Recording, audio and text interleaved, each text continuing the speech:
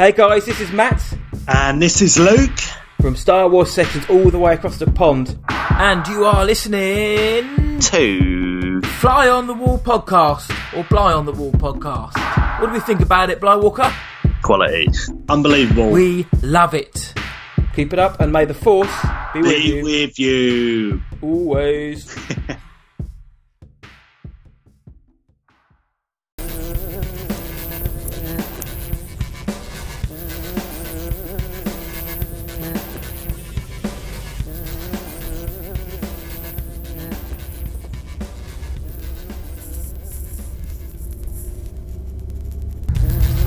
Okay, so I think we're still going. Yep, we're still going.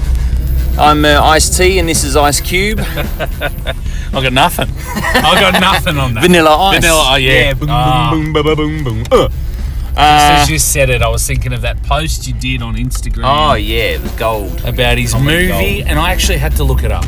Oh really? I was driven to look it up. 1991, I think it was. Yeah. So it doesn't make the 80s cut, it which doesn't is what apply. We're talking about tonight. But it was still an interesting learning curve to take. Yeah, well I watched... You're really educating, aren't you? Oh yeah, You're educating people. Teacher's one of my middle names, as well as Rambo, Predator, Alien. Don't throw out all the good movie titles of the 80s. Sex Machine. Yeah. What was I going to say? Oh yeah, I watched a doco Behind the Music. You know those docos? Oh yes, old docos? the VH1 Behind the Music. Yeah, the Metallica one's good. You've probably seen It is that. a good one. And the Vanilla Ice one. Oh shit! It's still. Oh no! Did that keep playing? Okay, let's just do that.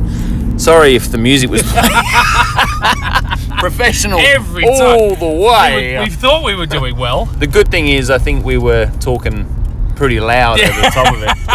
Let's just restart just in case. This is Vanilla Ice, and I don't know. Yes, you were Ice T. I was Ice and T, I was Ice you Cube. were Ice Cube, and then we got talking about Vanilla Ice. And Yes. Anyway, look, well, I had a dream the other night. I've had a few whiskeys, so I might be a bit. Tonight you have you? Yeah. Jeez. Yeah, All the I luxuries. had a dream the other night, Warren, about you and I. Straight so I into just want to it, go brother. straight into it. Yeah. Okay. It was one of those dreams that was very real. So I was glad I woke up. But at the same time, when I think about it in retrospect, it was kind of cool. Like, Okay. so you and I were paddling, as we do in a canoe from time to time.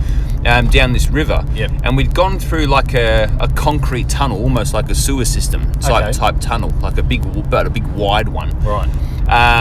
And as we were going down there was a light at the end of the tunnel, so it was, it was no problem. So we said, let's just go through it. As we were going through it, a massive fucking crocodile attacked us. Right. I was it bounced into the canoe. I was thrown. And then you were trying to whack it with the paddle, and then it knocked you into the water. We both managed to climb onto the little concrete embankment thing, and then it was coming after us, and it was big. It was like at least 4 or 5 meters long, and really wide. It was coming after us, and then I decided to jump on it, so I jumped onto its head, onto its like snapping jaws to crush its jaws, to try and pin those down so it It's wouldn't like bite any other us. Saturday, really. Yeah. And then you. So I sort of jumped on its head to try and make sure it couldn't go up and down with its jaws. You know what I mean? Like couldn't snap at us. So I was like, "Fuck, do something, what I do." And then you jumped. You had like a penknife with you for some reason. You jumped onto its back, and then around its neck, you started to cut. And then this is the weird part. So you cut around its neck. So imagine all the way around, and then you skinned it. Then you skinned it. No, not its head. Its body. Yeah, left the skin on the head, but ripped all the skin off its body. That's cool. And it was just this pink, bloody, white mess of meat, and it was still writhing. But then I woke up. I was like, oh man! And I'd obviously come. Warren is I'd come at hardcore. that stage. It had to come into it at some stage. Of course, mate. Always a spooge. But it was a pretty cool dream. That is a pretty cool dream. I'm glad it worked out well in the end. I was just thinking when you said about sewer, I mean, we've been up that little concrete one. We've done a couple of adventures, Yeah, in the canoe too. Remember? Oh no, was that not with you? Was that with the kids? Me. Maybe that was with the kids. It was like you set me up. Nah, it was a rainwater culvert, I think. But we Was went. that at Lilydale Lake? Yeah, we went you through had told it. me about it. Yeah, that's cool. Okay, sorry, man. No, that's okay. So I just Remember that time I had that threesome with those two bikini clad? You were there. Oh, you were there. Oh. All right, I'm not going to say a word. I did have the tonight bikini on, about the coffees and tried. what voice you're going to do. Okay, I'm just going to leave it all up to you. and then never again.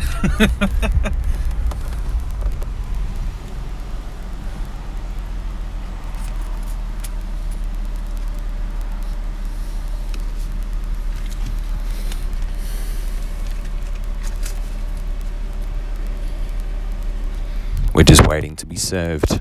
Surprise, surprise, it takes a while at this place. Waiting. Hi, can I take your order? Hello, could I please have 2 mochachinos, please? 2 mochas? Yes, What please. size are you after? Regular, please. Full cream milk in those 2? Yes. Do you have anything else tonight? No, thank you. 9:20, drive on through. Cheers. Sorry, I couldn't. Wasn't really very I couldn't good hold stuff. anymore. I'm not going to do it anymore. Oh Jesus! Yeah. Okay. Here we go. Oh. Yeah. Tap this. No worries. Oh fuck. Oh man. Yeah, I'll just pretend I'm on the phone. Yeah. So how are you? Yeah. How are you tonight? Yeah, good Yeah, mate. okay. How are you? Good. Can you get the 2 Good. medium mochas? Yeah, thanks. 9:20 just on card. Yeah, Not thanks, long. mate. Do you want to come receive that one? Nah, all good.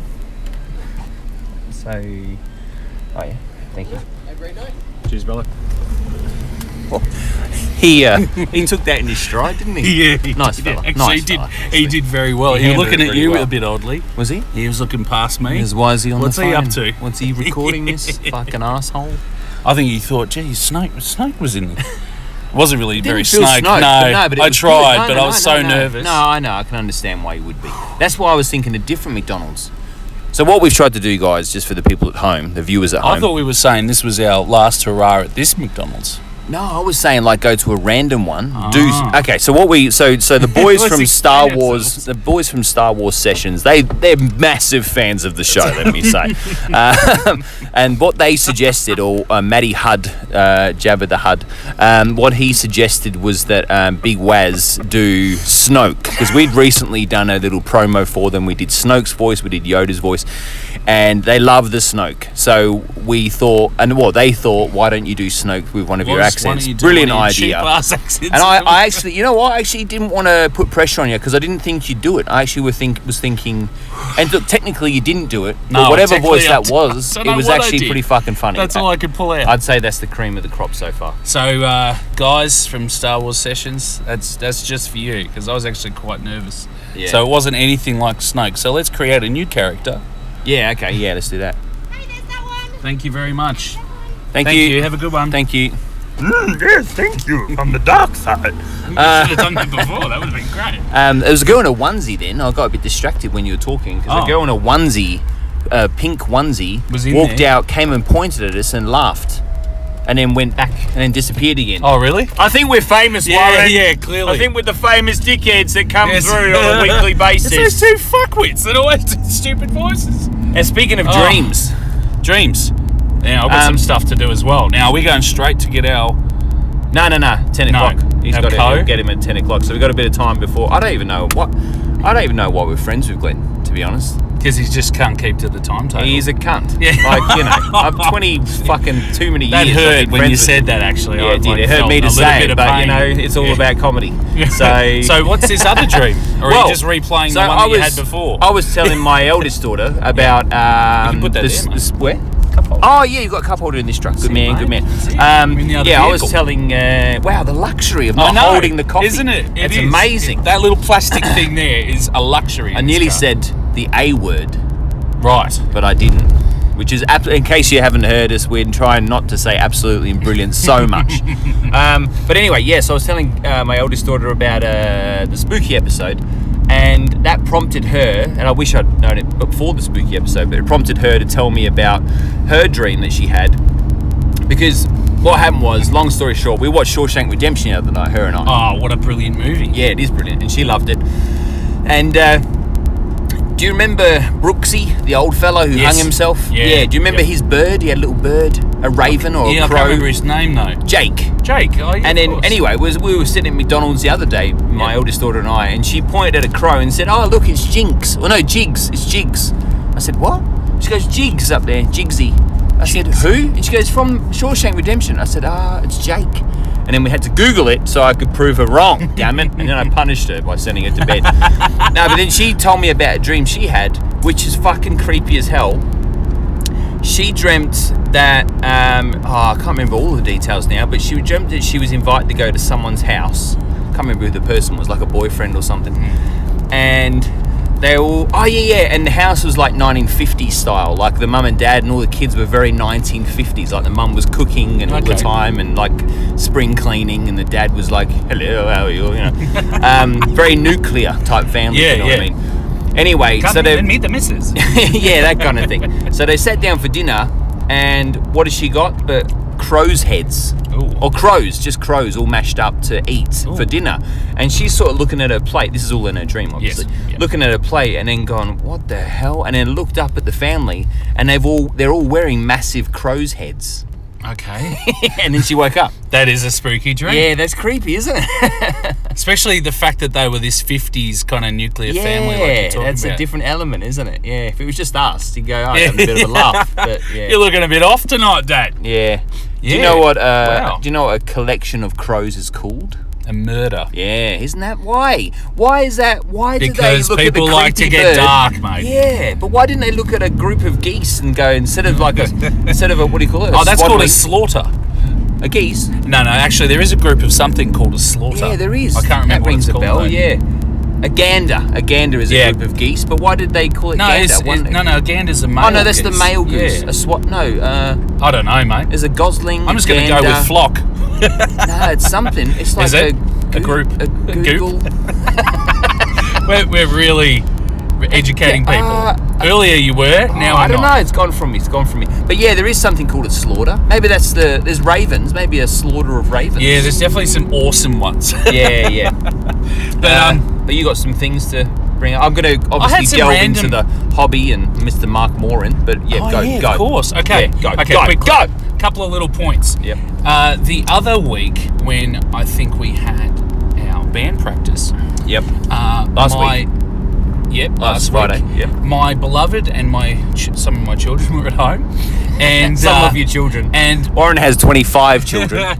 Mistakenly, they had a pizza delivery come to the door. Now it was actually for the house at the back. Oh, okay. And it does happen occasionally. We get somebody come through the gate. Yeah. Okay, so my beloved answered. I just take it. Yeah, well, yeah, I think that was. But no, I didn't know. My anything beloved about answered the door. Yeah.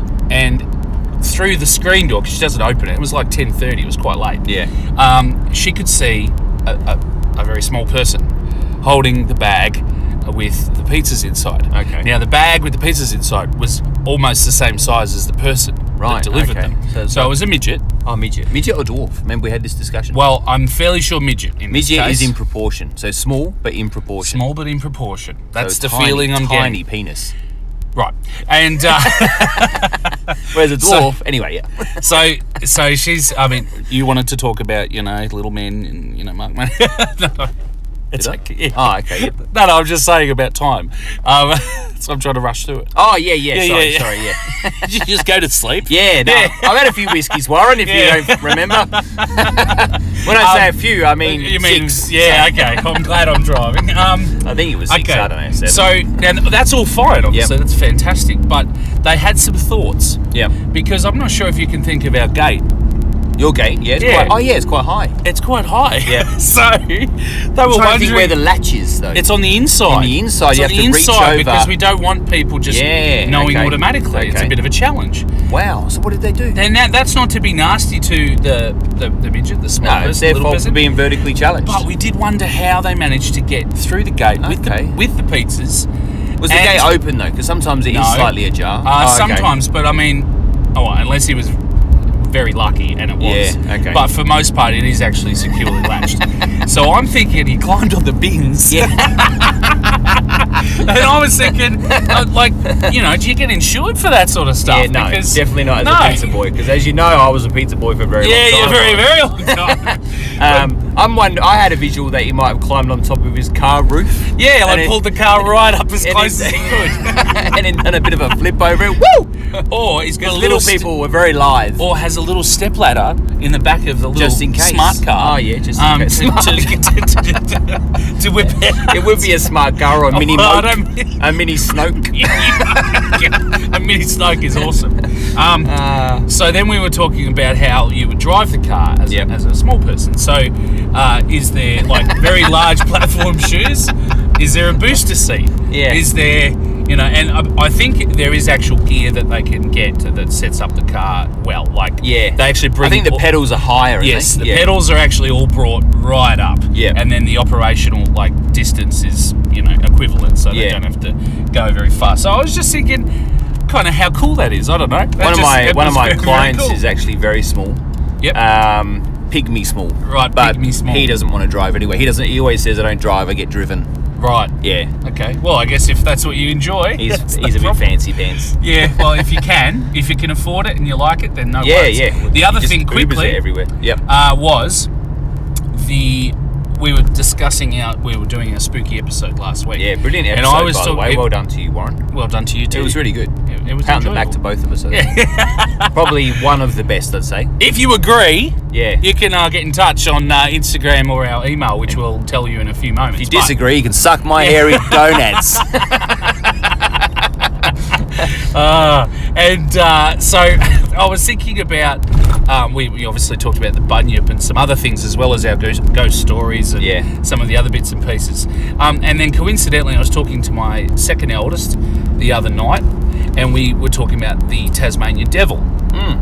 Now, that's an Australian animal that went extinct in the 30s. I think you mean the Tasmanian tiger. Oh, that's exactly what I mean. Tassie devil is the little one. You're that's still entirely around. right. You're entirely right. I did mean the Tasmanian but people make tiger. the mistake, which is an easy mistake to make. It Tassie is. devil, You stick Tassie, Tasmanian tiger. in both titles, you're going to fuck it that's up. right, yeah. So anyway, sorry, Tasmanian tiger to correct ourselves, but it went extinct, and I think the last one died in captivity, the last known one, in 1936. I think that's right. That rings a bell, because I think the last footage was about them, wasn't it? That famous footage of it wandering around They the have cage. that footage. Now, there's been, as there are with most things, there are always people that think that there are others around the place, and they're not limited just to Tasmania. Yeah.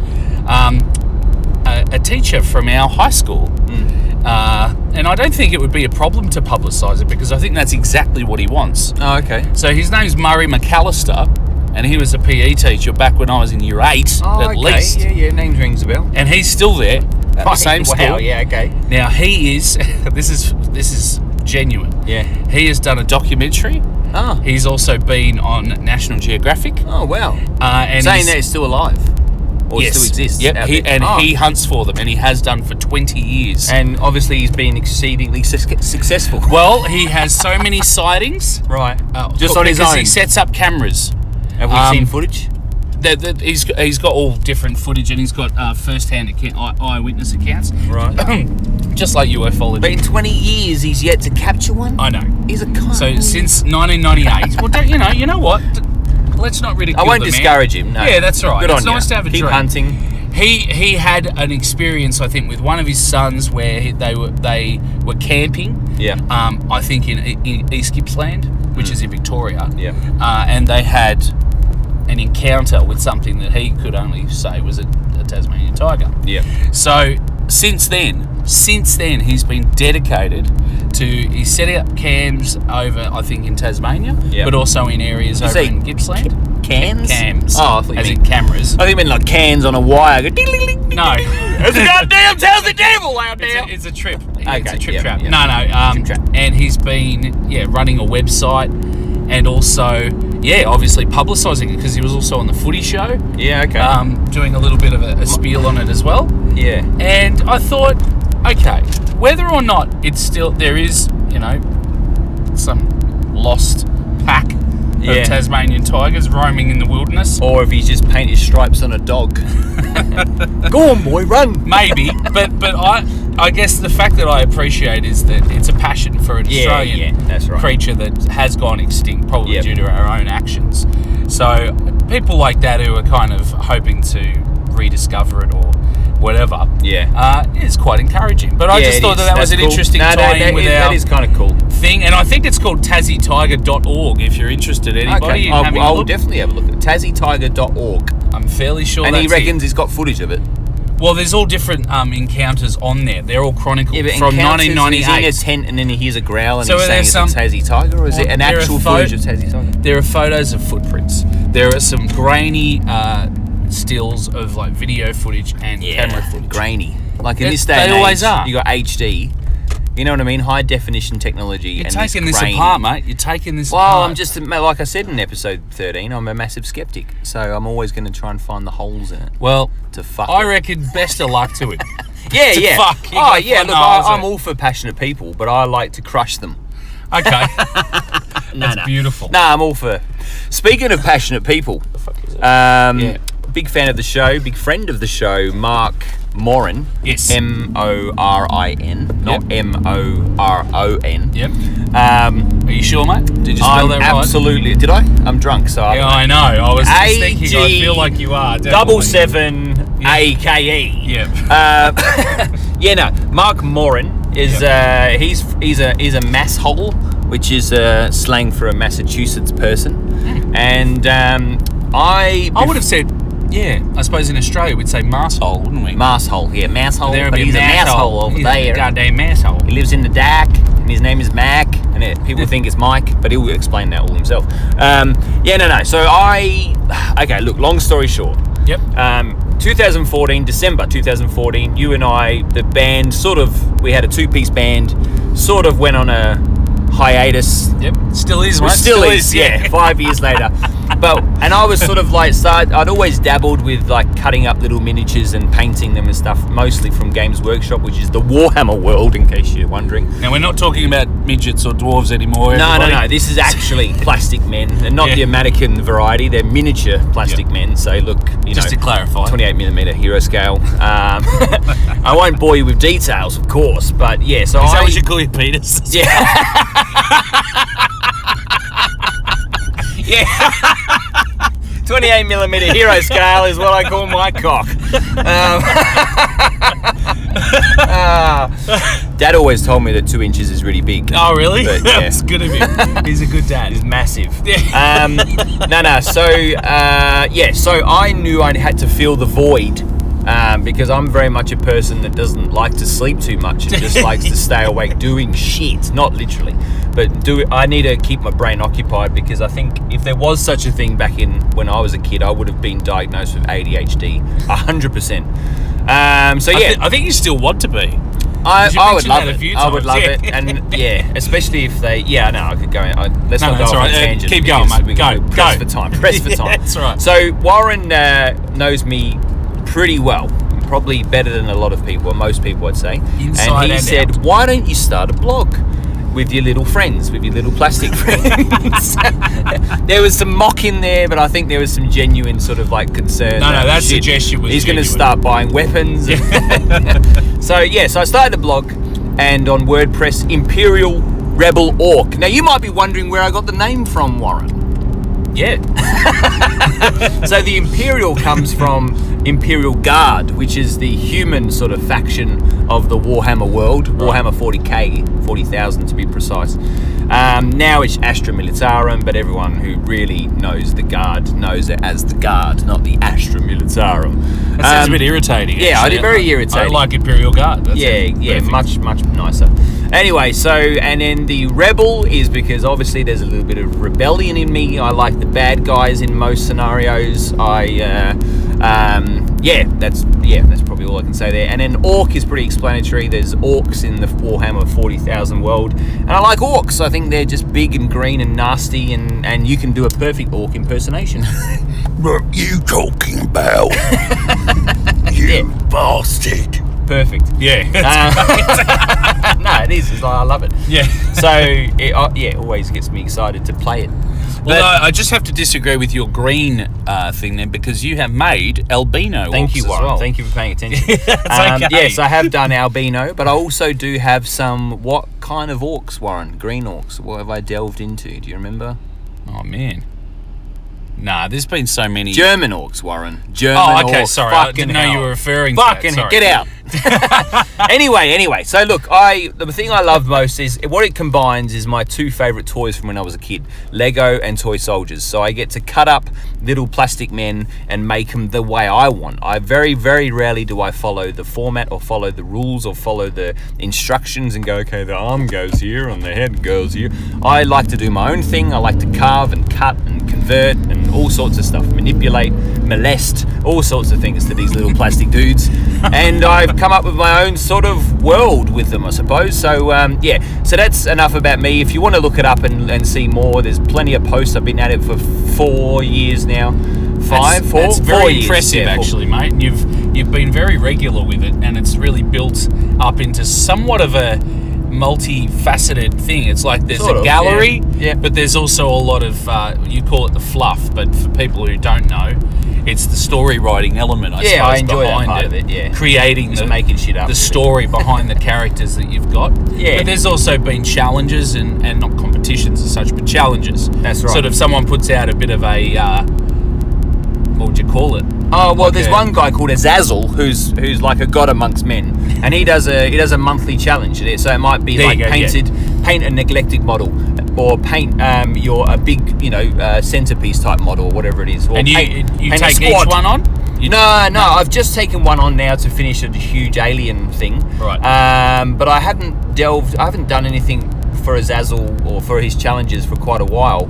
But I always do the Fembruary, which has been running for 2 years, which is Yes. where you've got to do a female miniature. Indeed. And I Now, enjoy those. Would I be right in thinking the one that we had this year, you did the one where there's the group of females on the roof of Yeah, the car of the Volkswagen, fighting off the zombies? Yeah, and Yeah, that's which probably was one of my really favourite cool. ones, actually. And then the Because previous it's based one, on my 3 daughters as well. that's which is right. kinda cool, yeah. The previous one was actually the one where it's the little girl. Yeah. And they have that creature standing behind them in that.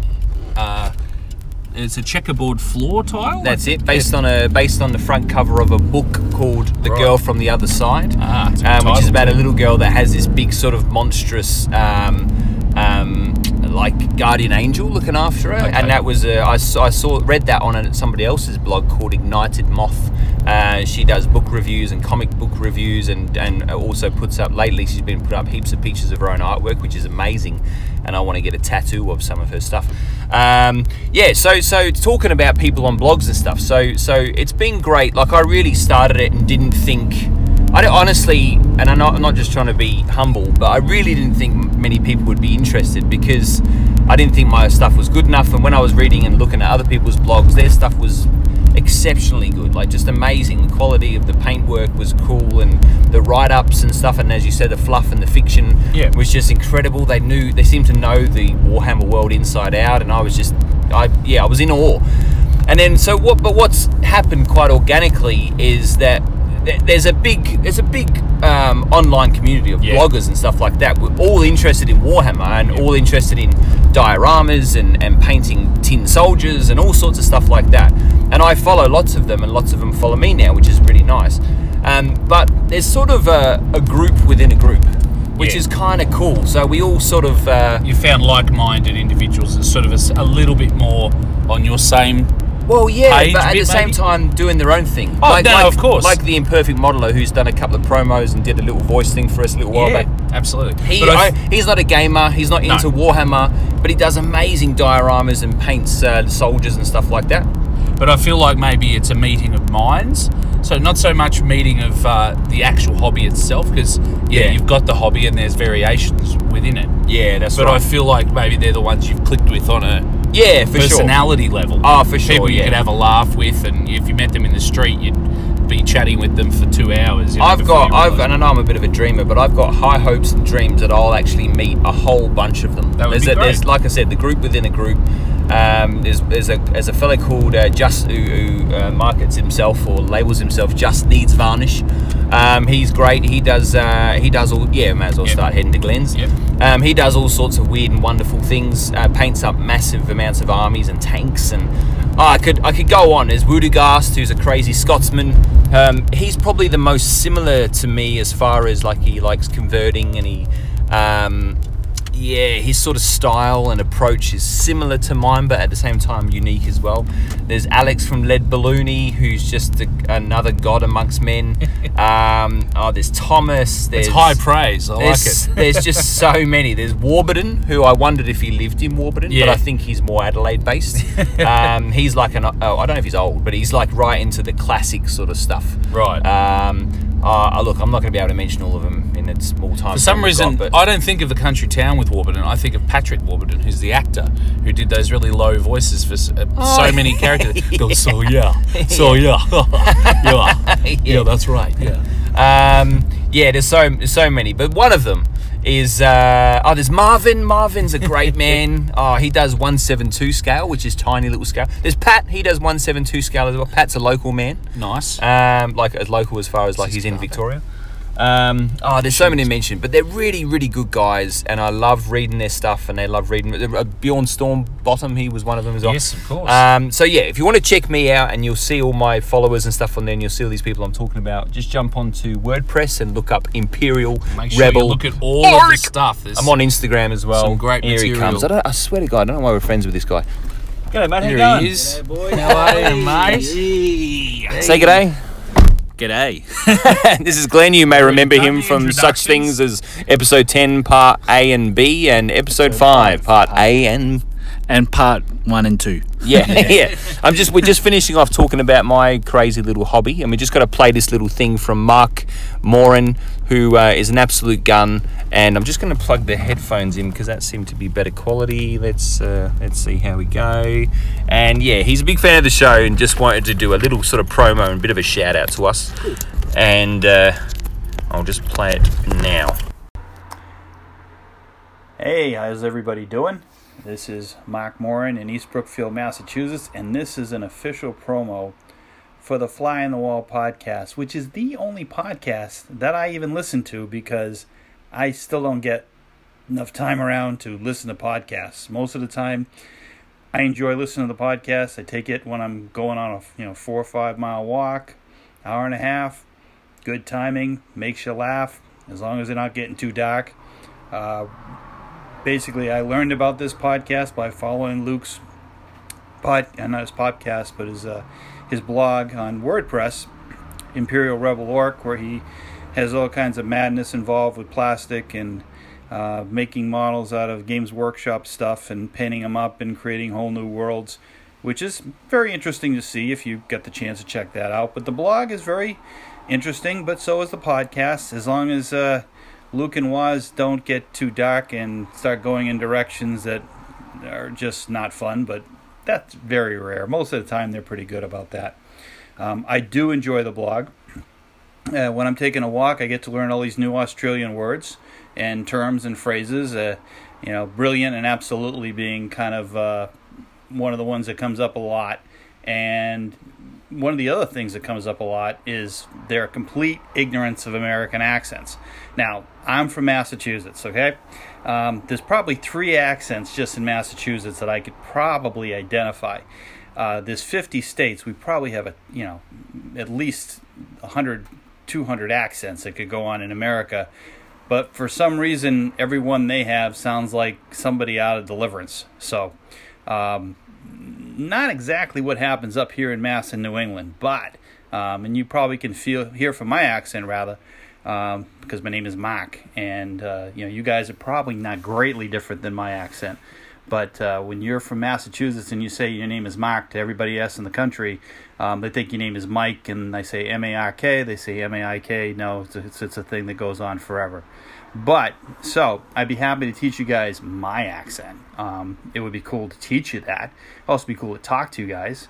So, in the meantime, if you listen to the podcast, keep listening. It's interesting. Your apocalyptic stuff is really pretty cool. And last but not least, Luke, I think in the apocalypse, what you don't realize is you want to keep your friends close and your enemies closer. And I think Waz has taken that tactic, and I think he has it out for you. So listen to Fly on the Wall podcast, and have a good day, is what you Aussies say. I don't know if I can do your accent correctly, but hell, you can't do mine, so whatever. Have a good day, guys.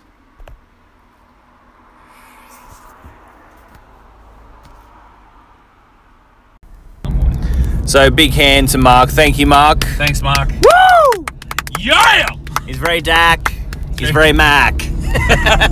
I don't know if he was referring to the Dead Mother episode, I think so. Or maybe that time when you brought up people chasing Pokemon Go thing, playing that Pokemon Go. That was pretty dark. It could have been So that. it could have been that. Yeah, I'm not sure. Because that was in the pack as well, wasn't it? It was in the pack, yeah. Maybe that upset him. Holy Sorry, fuck. Mac. Holy fuck.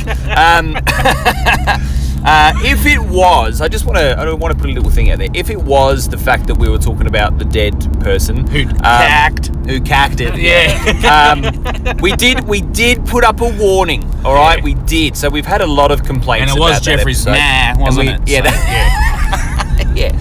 Sorry, Mac. And okay. Now we want to also bring up the fact that he tried the Aussie accent and completely failed. You say. failed, Mark, but Now, you knew you were going to. So I it's would okay. say that our American accent is 99% accurate. But his Aussie one was only 3, 4, 5% accurate. So the challenge is on. So I think, later on down the track, on one of the episodes, we will get Mark to ring in, or we'll ring him, or whatever the case for sure. may be. Yep. And and he can teach us how to talk properly. So you can find him on, I think it's Mark A. Moran at WordPress. But just type in Mark Moran WordPress and you'll find it in the Google machine. I'm happy. And he does lots of tanks and lots of. He's a gamer as well, so he's got some great stuff and some really cool, weird sci-fi stuff that he does as well. And he casts and molds his own half lead, half aluminum, as he would say, miniatures as well, which is really cool. He made miniatures out of golf balls, like he used the golf ball as that is very cool. The mold. Yeah, very cool. So very cool. I'll have to check out some of your stuff too, Mark. But I'm kind of curious because look, I know that our accents tend to be very generalised. They probably have about 3 or 4 states or even dialects from different states wrapped up into them, and they are predominantly southern. But I guess I'm curious as to hear some of the different, like Mark's saying that there's 3 just slightly different variations in Massachusetts, Massachusetts or New England, and I'd be curious to hear what the differences are. If you go to Colac, which is regional Victoria here, it's quite different to how you speak, Warren, for example, or you, Glenn. You know what I mean? I suppose so. It's Not very really. much. I just see it as a relaxed. I reckon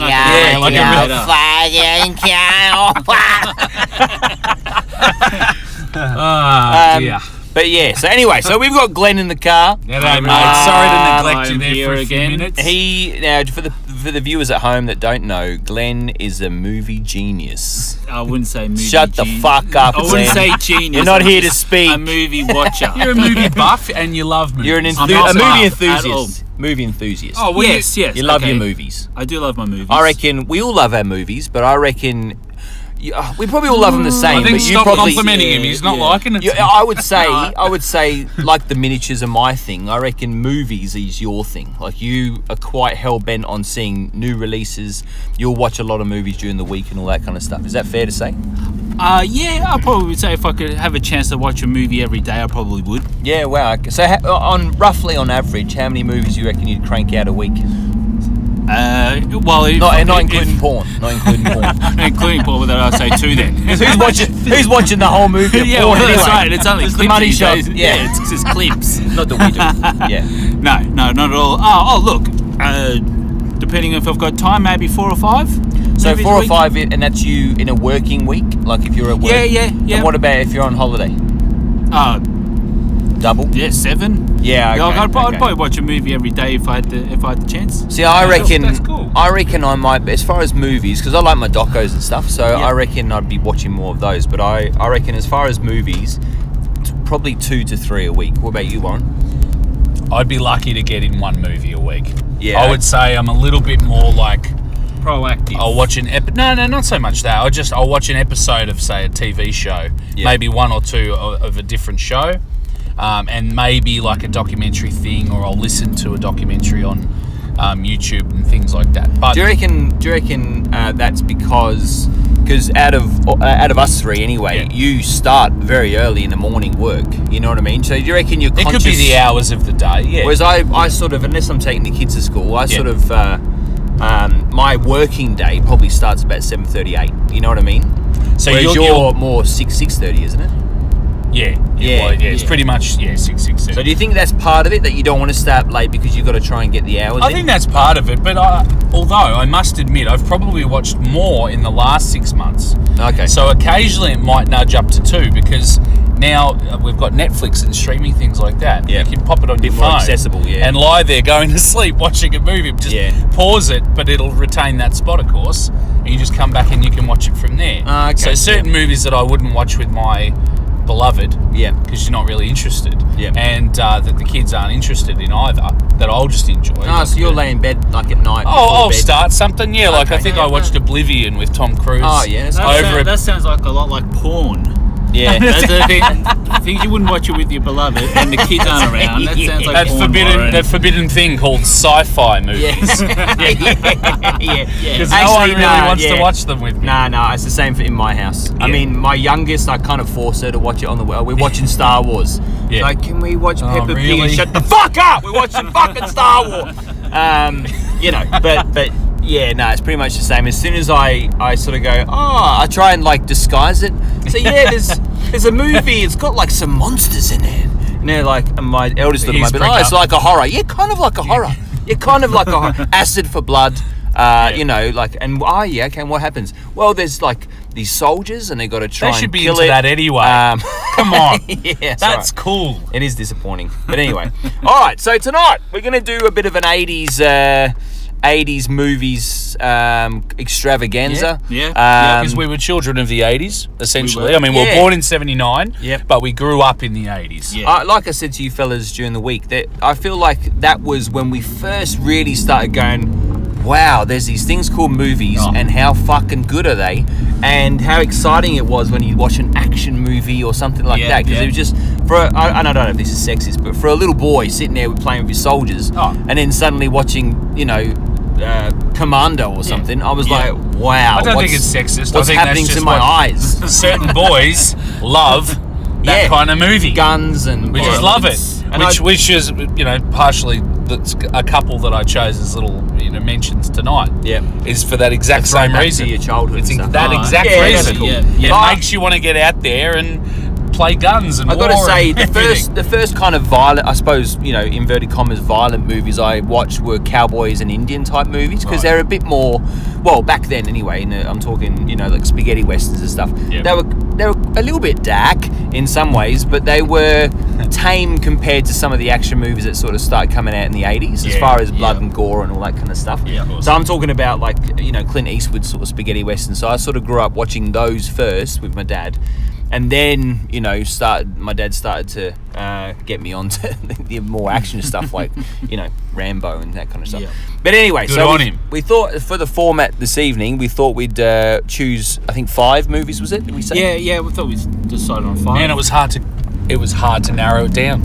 Absolutely, yeah. Well, you Glenn sent your list to us boys, so we weren't going to double up. I decided to go for the more obscure, and even ones I haven't seen, more obscure and sort of maybe not so great movies. But then I actually, when I was researching, I actually found one that I was like, I'd fucking forgotten about this movie, so I'm kind of excited to talk about that one. Cool. And what did you go for, Warren? Well, I had quite a long list originally. Yep. Then I tried to narrow it down. It's hard, yeah. I still ended up with about 9 or 10. Oh, okay. And then there were 2 that are shizen that I remember from the 80s that I wanted to mention. Yep. And then I got 2 of my beloveds as well. Oh, okay, that's cool. So whether or not we get to all of them, or I just simply mention Yeah, what do we got? We've still got another 45 minutes for this episode. That's right. So I might simply mention them, but I've also got to remember all of them as well now. Yeah, so you're driving, so I managed to take some notes. Yeah, I can probably give you my phone to look at. Oh, yeah, I can do that for you, no worries. And would it work if I read like prompts to you rather than me reading it all out exactly, so you can talk about it? Or do you want to pull over? We can always pull over. Well, that's true. Yeah, we can do that. We'll see how we go. But There's no fucking rules, man. I think if we start with our mate, I think the guests should go first. Absolutely. Yeah. So we're going to do a movie each, like take turns, go around the circle. That sounds like a great. Like Soggy Biscuit. Remember we used to play that kind of thing. I was losing that. I don't know why. Well, first of all, I'll tell you why I decided on the movies I chose. Yep. First of all, these movies are movies that I actually saw in the 80s, not movies that were made in the 80s, but I actually watched in the 80s. Cool. So that's cool. Yeah. That's a very good thing. Yeah, well, rather than something that was made in 1986 and then I didn't watch it until I was 20. Yeah. Yeah, these were movies I actually watched in the 80s. That's cool, because then it straight away takes you to that moment in that's time right, where you exactly, go, fuck, wow, this is the first time I'm seeing some tits. I was still quite young when I watched these movies, and these are movies that over time that I've owned on VHS, and then DVD, and then brought them on Blu-ray again. So I've continued to watch them and upgraded the. So these your ones really are some of your favourite movies of all time. Yeah, well, favourite movies of that time, of that era. Yeah, okay, yeah. So I've continued to still watch them to this day. Yeah, okay. Go. Shoot. Number one. All right. Go, so bang. number one, I'm going with American Werewolf in London. Fuck yeah. That was made in 1981 and directed by John Landis. Yep. What else did he direct? He before he did this, he directed Animal House and Blues Brothers. Oh yes, one of my favourites. Well, and then he's directed also Trading Places. Oh, cool. Yeah, so he's actually done quite an extent of different films. Anything more recent? Not really. The last one I know he done was a movie with Simon Pegg. Oh, okay. World's End or something? No. I can't remember. Burke and something or other. It was an English film. Oh, okay. Yeah. Yeah, but I never got Burke and Hare or something, wasn't it? Yes. So is he like, you know, like how some actors, like, you know, like Mickey Rourke, how he's not really cool anymore? Is John Landis become that kind of director that he's not really... No, I don't know. I think maybe he's just bobbing up and directing something when he feels like it. Yeah, if he's he's probably made his just money. in that state now. Yeah, fair enough. Yeah. I don't think he ever sort of hit the high, you know, the big time like Steven Spielberg or anything like that. Yeah, okay. Wow, that's actually surprising considering the titles you just rattled Some off. of the output there is, it's definitely got its place. Yeah, absolutely, yeah. Oh, fuck. So this, for anybody who's seen this movie, I'll give a bit of a rundown on what happens. Synopsis. I can't say it properly. So it's about two American backpacking through, I think, northern England, and they come across a pub with some strange characters in it. They get kicked out of there. They're attacked by a werewolf not long after, and then a lot of strange things go on after there.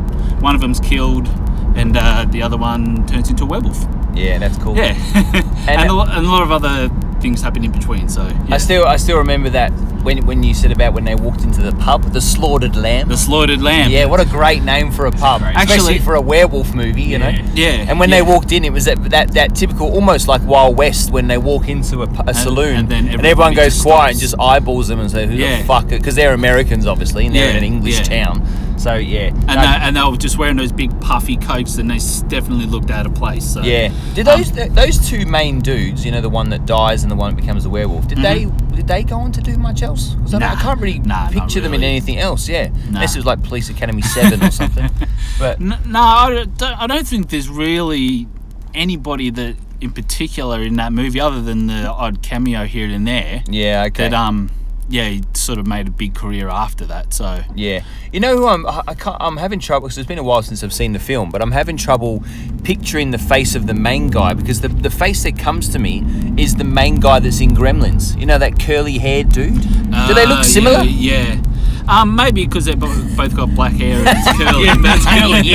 That's where it stops. But no, I can see it. I can definitely see it. There is a resemblance there. There is a little bit. It's like the guy in Gremlins is the younger brother of the guy in American. Okay, that could work. Yeah, that's so. Why is that? Is it just because it was when you were a kid and it was one of like the first horrors you saw? Yeah, why is that? Yeah. Why is that a real standout movie? Well, for you? It was probably one of the ones that absolutely scared the shit out of me when and it sticks with you. So you would have been. What year did that come out? Did you say? 81. So what year did you see it, do you think? Probably 82. When you were fucking 3 years old? Yes. Oh, yeah. Jesus fucking Christ. That's why it stuck with me, because mum and dad were playing it. Yeah. And it was mainly the transformation of the werewolf. Yeah, okay. And that was the bit that scared the crap Which out of me. still actually, when I did see it, which was probably within the last 5 years, I'd say. Yeah. I remember thinking those scenes when he does change is still quite relevant. Still quite what's the word? Like believable. And even though we've got all the CGI and stuff today and blah blah blah, I think that was done with stop motion. Oh no, it was all just practical. Like just using springs and gears and pulleys. Okay. Wow, that's even more impressive. It's cool. Like, it's really cool. It's awesome. Well, I was actually going to say in one of my notes that it was the first movie to win an Academy Award for best makeup. The first of its kind. Yeah. So was it back in its day? Was it received well? Like, was it popular back then? That's the thing, because I think. Watching a few documentaries, people were quite shocked going in because I knew John Landis as a comedy director, and I just thought this was a comedy. Yeah. But then when the guys are attacked by the werewolf, and it's actually quite violent and gory. Yeah. And not long after that, a lot of people were walking out thinking that they were going to see a comedy, but they walked into the wrong movie. Yeah. And werewolf, I mean, at the end of the day, werewolves are pretty fucking cool. I'd probably say they are the best movie monster. I think I'm always going to be a zombie person, but I think they're a pretty close second, because I always found with vampires they're a bit too suave and sort of wanky. But unless talking about the vampires in Blade, which I was just thinking they're pretty fucking cool. The Reavers, they're pretty cool. They changed the game. But so you got any more notes on the? Well, one of the other things I wrote down here that Frank Oz actually does a cameo in it. Oh, really? Yeah. Who's he? He's the American ambassador who comes and visits David in the hospital. Oh, right. And then he starts getting it, like when David was getting upset. Yep. He's like, "Oh, settle down, Mr. Kessler," and all that. And you can actually hear Yoda in there. Yeah, a little bit. Yeah. Okay. I'll have to have a listen next time. Yeah. Oh, that's cool. So did he do any puppet work on that as well, or no? In American Werewolf? No. Oh, okay. He just made the cameo. That was actually Rick Baker. Okay. Who has gone on to done quite a few. He's actually, I looked it up last night. He's won seven Academy Awards for makeup in different movies through his career. Wow. Okay. Yeah, that's impressive. 7 Academy Awards. 7 Academy Awards. Yeah, obviously amazing to win one. Have you guys won much in your life? Apart from me as a friend. Yeah. I won a cricket trophy. Oh, did you? I won as an under 12, yeah. Oh, that's pretty cool. Most improved. Warren, any sporting trophies or sporting trophy? What sport again? No, I won $100 from the local newspaper once because I spotted the ad that was made up. Oh, that's pretty cool. It was a fictional ad, and I just randomly had to call up, and I forget what you had to do to just leave a message. I think like a voice message to say which ad it was, and then read the ad out. And $100. How old were you? Like 39? 16, I think I was. Oh, that's pretty good. Yeah. Why didn't you tell us at the time? What did you buy with it? Cheeseburger, probably. Yeah, probably. I dare say I went out and had a fucking banquet of cheeseburgers. Why not, hey? But that's about it. That's it. I really haven't won a lot. Okay. Well, I got a lot of... apart from the heart of my beloved. Good on... Yeah, I was going to say something soppy was going to come. Soppy bastard. All I got was for taking part kind of awards. And I think half the time I wasn't... Do you mean taking part? Taking part. And I think half the time I wasn't even there. So they're just like, was Luke there? I don't know. Just give him one of those Give him a well-done ribbon. Yeah. Is that it for... Well, I was actually going to tell you a quick funny story. Yep. The sex scene that's in the movie, right? I think there's a little bit before the sex scene where they're talking in the bedroom, and she actually says to him, "Well, why don't you watch TV while I go take a shower?" Yeah. And when I was quite young, and then it cuts to them in the shower together, and I used to think when I was quite young, why isn't he sitting down watching TV?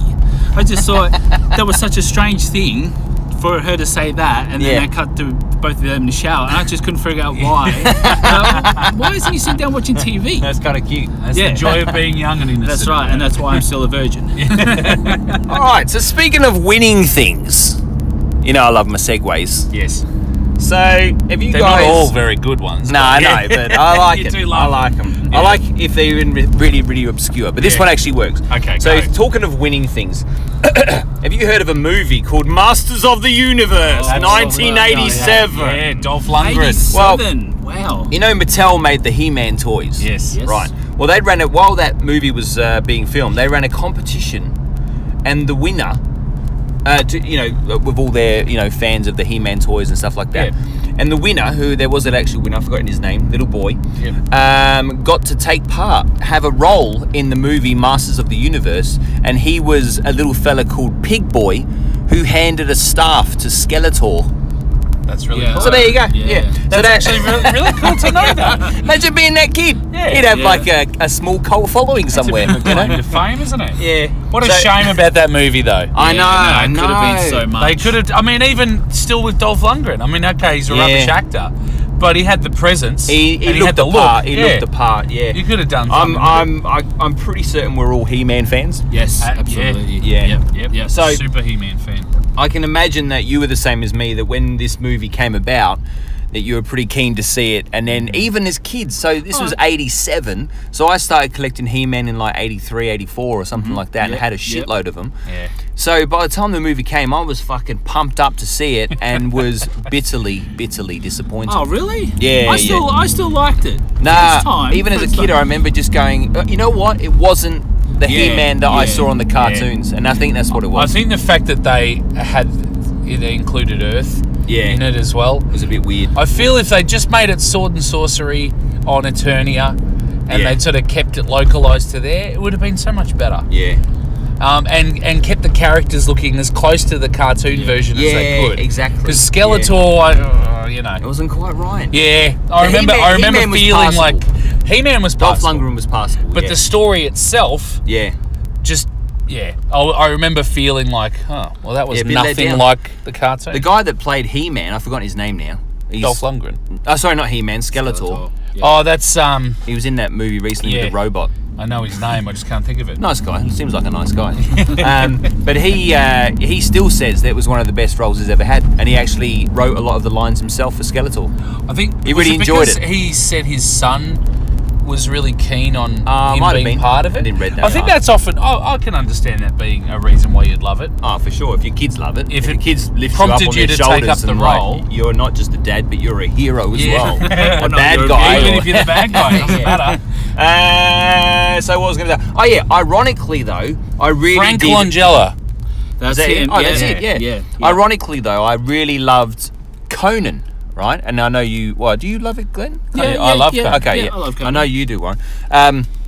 But ironically, right, this is the story. So when I was a little kid and we were having a birthday party for me, Mum and Dad went and got. This is before Masters of the Universe came out. They went and got Conan out because they thought looks like He-Man. Luke loves He-Man. Yeah. Watch that, and his head's coming off and shit like that, and Yeah. they're sitting there going, And he has "Oh, sex with the sorceress and yeah," everything. and they're sitting there going, well, we can't turn off now because he's loving it so much, It's but let's He-Man. just never let him watch it ever again.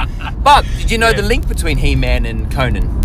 The link. Yeah, because the they figure actually itself based was in- based on yeah. the toy Bingo, series. yeah, they went to make Conan toys, but because they didn't have the rights to it, Yeah. they just popped off the head and made a new head. And Bingo, look at you've the got success. He-Man. Look at what Yeah. they got from I that. think that's fucking cool. And that's actually where they based the cartoon on, was the toys. They Was the- actually yeah, made it was the actually toys one of the first. rare And then examples the- where and it then went it the was other a way comic- around. Comic book, wasn't it? It was. a Well, comic each book. figure would come with its Yeah. own small comic Oh, book that's right. Yeah. Yeah, that brilliant. sort of told a bit of a story involving it. I loved He-Man. That, you know, when It's great. I moved to Australia, Mum said, "Right, you can take some toys."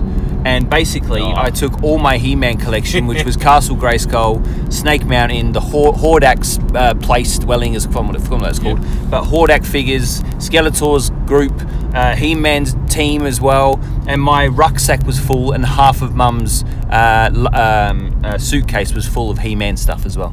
And that's what you brought. That was your choice. Yeah, and some jocks probably as well. No clothes. Who needs it? But I was so excited. That's a worthy choice. One more little thing with Masters of the Universe, though. Did you know that there was going to be a sequel called Masters of the Universe 2 Cyborg, right? And you know where I'm going with it. I know. Albert Payen was hired to direct the movie, but it was cancelled. So he went on and rewrote it, and we got the movie Cyborg with Van Damme. Yeah. Wow. So that's pretty cool. Interesting how they reworked it and made it even worse, I'm sure. Yeah, that's right. Yeah. Now, did you want to pull over so you can read your ones, Warren? Hey guy. Pull into here. Where are we? What we go? town are we in? We're Nunawading. We just went to Dandenong, now we're sort of heading west. Oh, Flooring World. I used to sell shit to those guys. Actual shit? Yeah, I used to just walk in there, film my hands with it. On your and ploy? Just go, here you go. As you know, I was in sales for a very long time. All right. Big Waz's first one, go. Oh, that's it. Look, there we go. I had Conan the Barbarian. You turn your indicator off for me, champ. Yeah, just because that will pick up. Well, I wanted to start with, and we brought it up before, but I wanted to bring up Rambo First Blood Part 2. Fuck yeah. What year was that made? 1985. Yep. Nice. It was directed by a Mexican director, which has now, of course, escaped me, which I was intending to remember. And it was filmed in Mexico. Jose Gonzalez. Yeah, okay, let's say that. But it was filmed in Mexico as well. Yep. Jerry Goldsmith did the score, and it's one of those great 80s scores where there's quite a bit of synthy sort of production, but for some reason it works. Yeah. Like if you think about the real moody bit where he's putting on his shoes and he's putting the knife in his sheath and getting all fixed up, putting his arrows in the quiver. It's all keyboard type. It's got this like it's just all electronic synthesizer stuff, yeah. And then the orchestral stuff will come in over it, and it works really well. But that was one of those examples of what we were saying before, where as soon as we finished watching that particular one, over the top of the first one or the third one, that one, we would get our camis on and get outside and with our wooden guns and shoot the shit out of each other. Yeah. That was just one of those ones that made you want to play outside and just play armies and war and all that. See, and that's the thing, like, you know how people get up in arms about, you know, don't let kids play with toy guns because it sort of breeds violence. Well, the thing is, if you don't give them a toy gun, a lot of kids are going to just go outside, pick up a stick, and it becomes a gun or a sword anyway. You know what I mean? Like, I think it's I've seen that firsthand so many times. Yeah. Where they say, because they'll do it anyway. I don't see any harm. I think like my wife and her family, her brothers are big on guns, and so's her pop. But when they had toy guns, you don't point toy guns at people, ever. Like, and they would come down hard on them because you're shooting something to kill it. You don't point it at people, or a target or something like that. It's fine. But I think if you're part of the game, and this is what I always said to my kids too, when the boys went through their phase of having Nerf guns or timber ones that they. Is it a phase? I'm still there. You're still right in the midst of it. You guys got any Nerf guns tonight? But the rule would be you don't just point it at people that aren't involved in your game. Yeah. So you point it at the people if you're playing Cowboys or you're playing War or whatever little game scenario you've got at the time. But you don't just come out and start pointing at people randomly. Yeah. And that was basically the rule. Yeah. And I think that works very well. I don't think that they're like obsessed with anything. Yeah, no, they've turned out to be good kids. Yeah, so apart from the murder charges a few years back. A few years back. Remember when you shot yourself in the mouth with a Nerf gun? Yes. That was Keith's favourite thing ever. And it hit the back of my throat and I kind of stood there gagging. Stayed there. It's weird how it just stayed there because they weren't suction, were they? It just kind of wedged there. There actually were some that had little suction cap. Okay. We were playing whether Russian it was one of those, yeah. or it just got stuck between my tonsils and the that little thing that's in the middle of your mouth, just for a moment while I choked. And we weren't kids; we were adults when we were playing this game. Guys, let's shoot each other. I'll do another quick one and we'll keep driving. Oh yeah, okay. If that's all right. Yeah, bang it out. Because you got more than 5, haven't you? I've got a whole heap. Yeah, no, go but I just, we're on an hour. So did we end up doubling up on any? I don't think so, but see, Luke did a different kind of list. Yeah. Because I was feeling like we might double up. That's why I was with him, concerned but about. I definitely didn't with you. That's why I went obscure stuff. Like, I mean, Master of the Universe was probably a bit of a risk, I suppose, in a way, but the rest, I'm pretty certain you won't. Well, look, I've talked about Predator before on the other Fuck yeah, love Master Predator of None Warren! podcast. We talked about Aliens just before. Yeah, but we can talk about it again. And I think we should.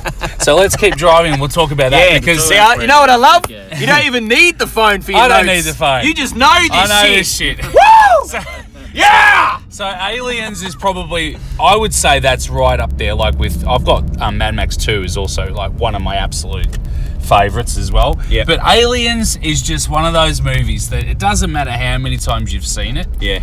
There's an element of cool to it that it never loses. That's right, yeah. You What do could you watch- think that element is? What would you if you had to write Try and down the pinpoint recipe something? of what makes that movie just a real standout, what would it be?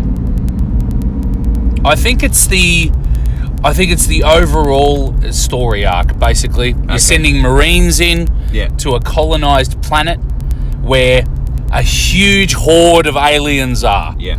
And it's basically, as soon as you see when you used to see the old trailer on the VHS before the other movies you were watching, because you used to have to watch the trailers. Yeah. And you didn't even want them to start the video without, waiting for everyone. But it would say, this time, it's war. And that was the biggest thing. Sounds like Here's Johnny. Here's Johnny. But that was the best thing. You're like, oh yeah. Not as a kid, because you don't normally have a bassy voice, but I got an erection. anything like that. But also the design, all of the prop design, all of the makeup stuff. Nothing was too outlandish. Yeah. Like it wasn't too futuristic. They got it just right, didn't they? Yeah, it was still tangible. So the guns were machine guns. They had tangible and believable. Like you felt like it was future, but not ridiculous future. That's it. They had Not laser military beams. fatigues, and they had cameras on their shoulders, but that was a really good way of kind of involving the people that were watching them. Yep.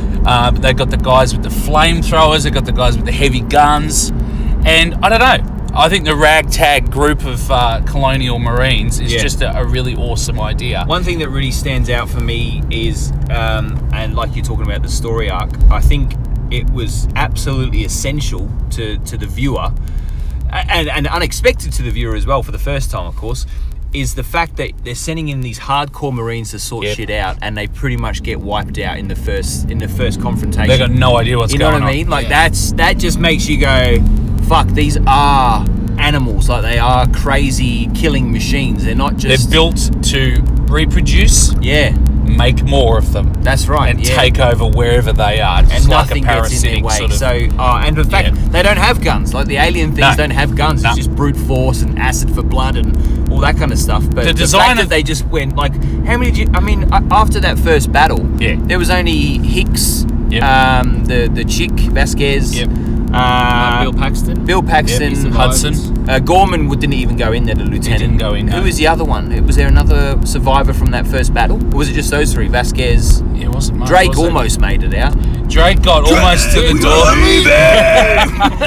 It was so quotable. But it didn't say Drake. But there's the argument that did they say Marine we are leaving or Drake we are leaving? Drake. It was Drake because there was an argument at some point where it says Marine we are leaving. No, I'm fairly sure it's Drake. Yeah, no, I believe it's Drake, but I'm pretty certain it came up at one point. Well, let's research. It was something like that. I think that's important enough to look into. Keith, who knows the movie word for word, so it's a pity he couldn't join us tonight, but he knows the movie word for word. Like he knows every breath, every noise that happens. You watch it with it. It's the most annoying thing to do, but you sit there watching with him, and he'll word for word, spot on. I think the fact that James Cameron, if people didn't know that he did it, that's what it is. The fact that he's so closely involved in his own productions like that, so he has a hand in so many elements of the making process.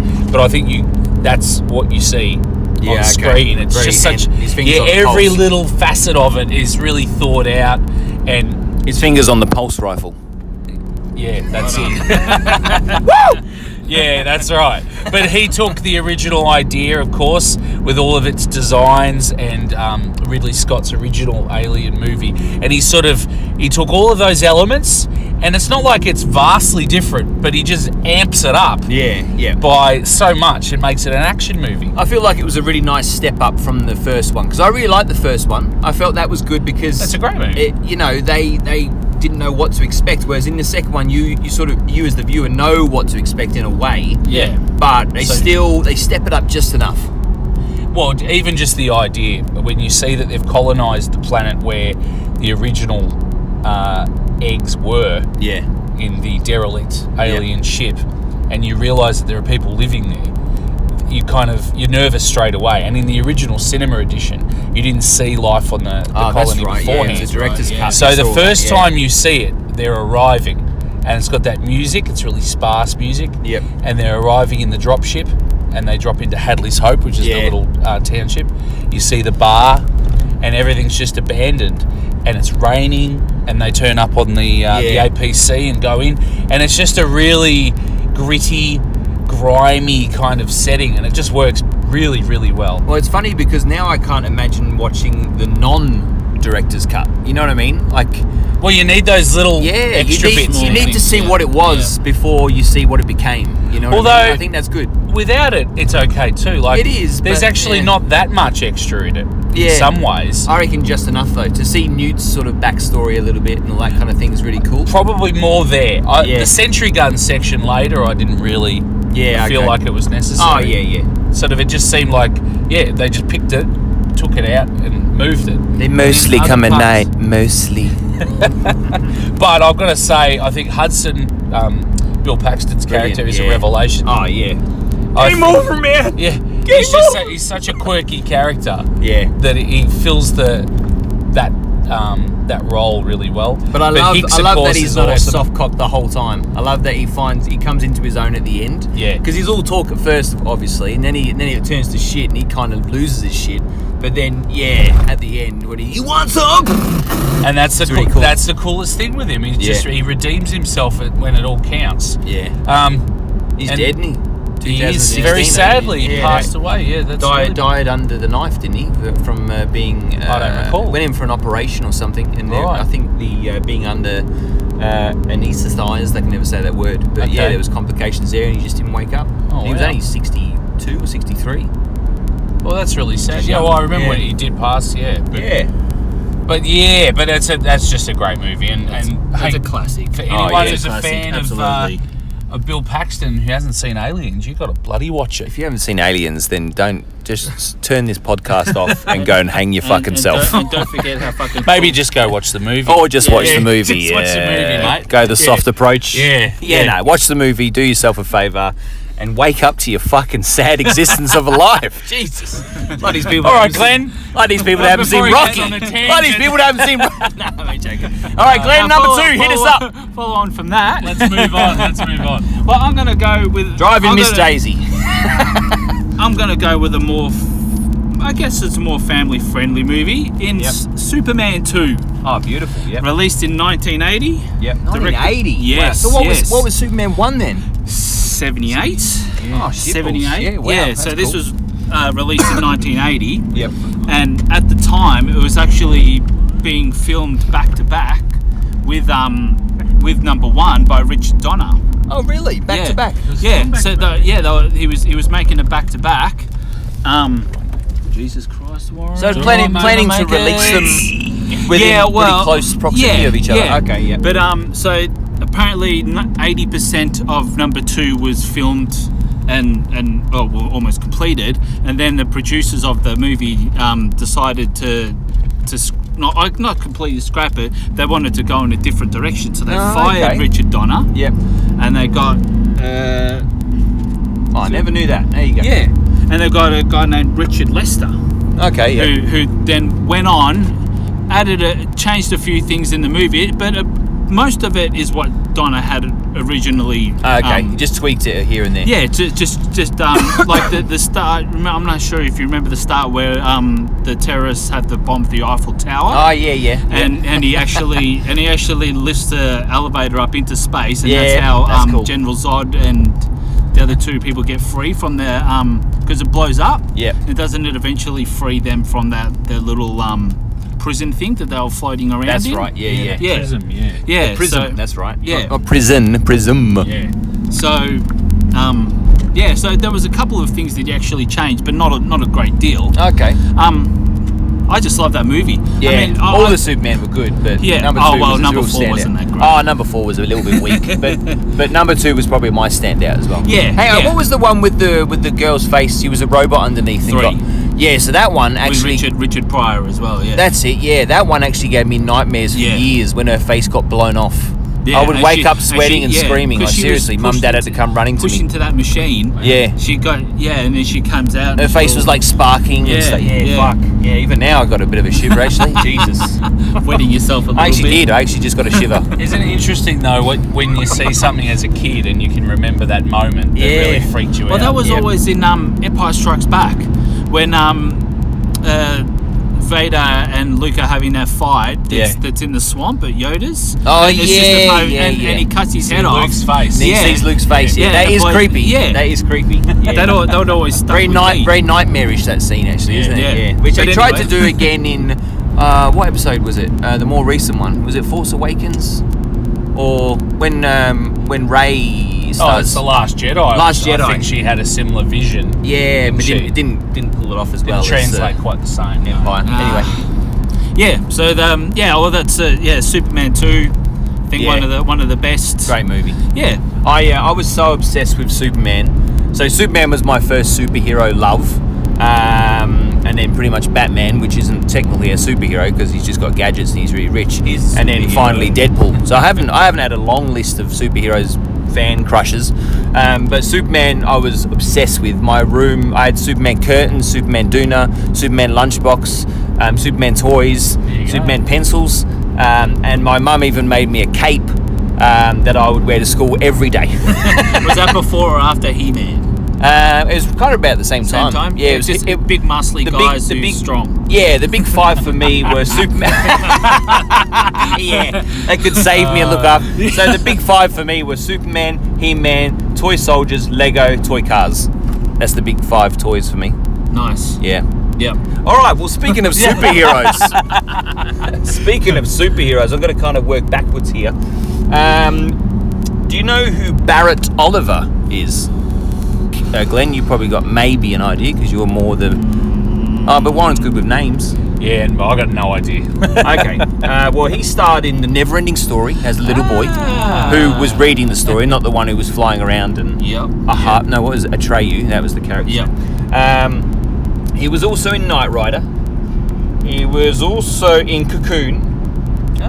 Later in life, he became a photographer. That's just a useless bit of information. But he was also in the TV series The Incredible Hulk. Oh. That's the segue over to the. I love The Incredible But the movie I want to talk about is Daryl. Have you guys seen Daryl? Daryl. Yeah. D.R.A.R.Y.L. I don't think I have. Familiar. 1985.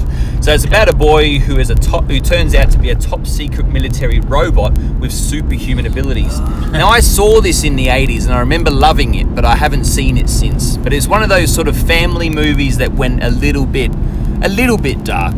Kind of like Flight of the Navigator. You know how that sort of had a bit of a dark tone to it because he was technically kidnapped, you know. I don't really have anything else with that movie.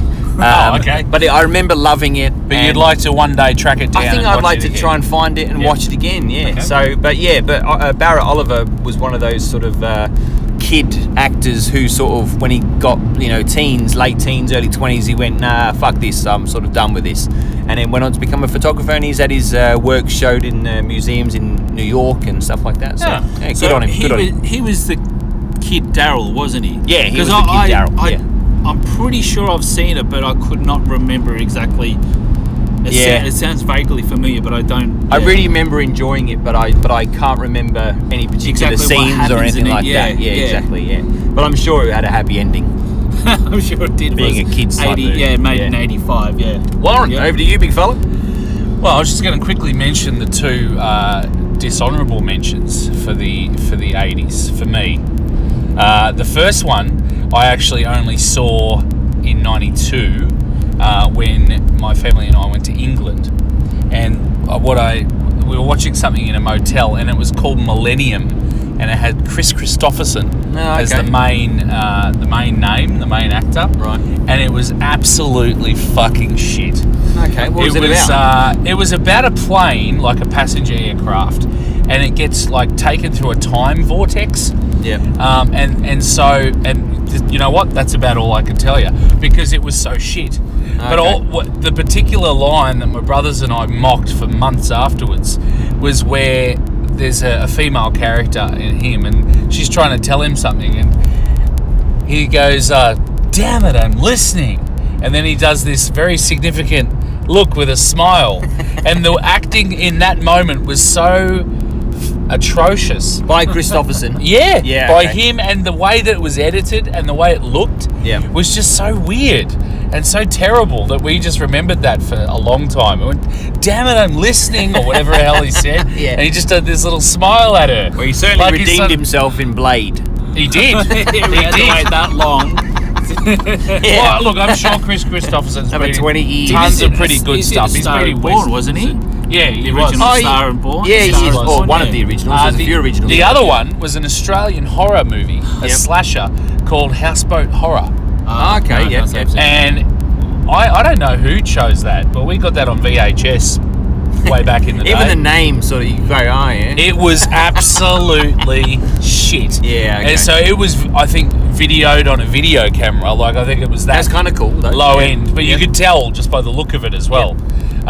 Like those home videos you used to watch back then. It had the date and everything on there. Yeah. It was almost of that quality. And it had a guy, I think, who was a Neighbours actor. Yeah, okay. Like the older guy. Jim Robinson. Yeah, it could have been. Yeah, okay. Yeah, it sounds familiar. Alan Dale. Yes. Great guy. Great guy. I think he made it big in Hollywood. The other one. The one who was in Indiana Jones. The OC. I think he was in the OC. Yeah, that one. I think he's in it. And he died in Neighbours, and he looked like he had flour on his face. He was so pale. Right. Yeah. Anyway, so I remember that episode. All I remember was it was schlocky. Yeah. It had some sort of gratuitous sex, which is fine normally. That's but okay.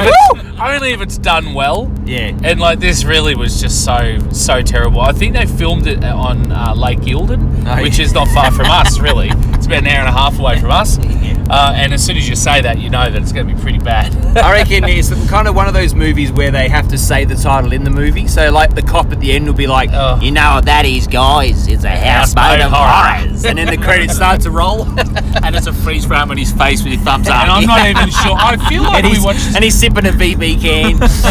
Matter of fact, I got it now. But that would have been good if it sort of took a bit of it lampooned all of the different Australian vernacular stuff. Lampooned, good man. Yeah, like that. Yeah. But I feel like we might have watched the whole thing. Yeah. But I think we all kind of went away just going, why did we bother? Why did we even start that? And we stuck with it the whole time.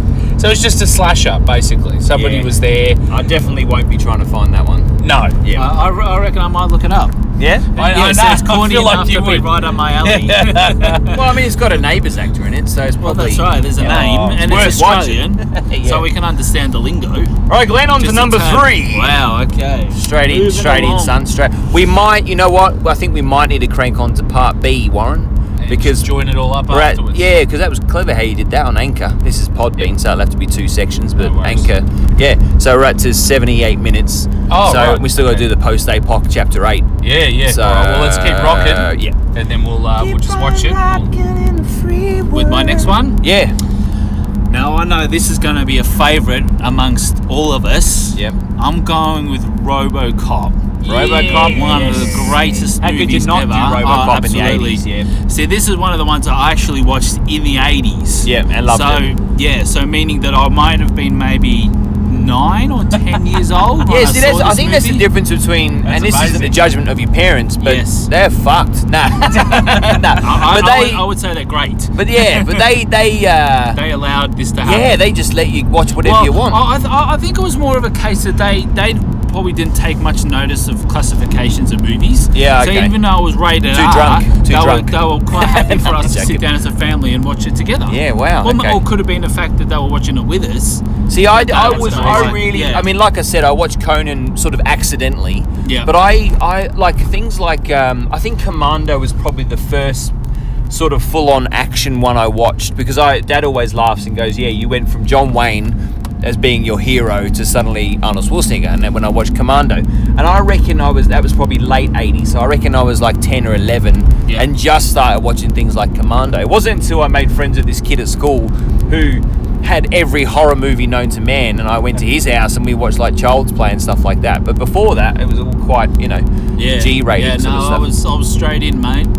Straight into. Well, it explains why you're a homicidal maniac now. Yeah, absolutely. Yeah, I'm still a good person though. Yeah, it's RoboCop released in '97. I think I've got in my notes here. 97, 87, Oh, yeah, mate. Jesus, go back to 87. fucking school. Making sure we're all on the ball. I'm not reading my notes. That's why.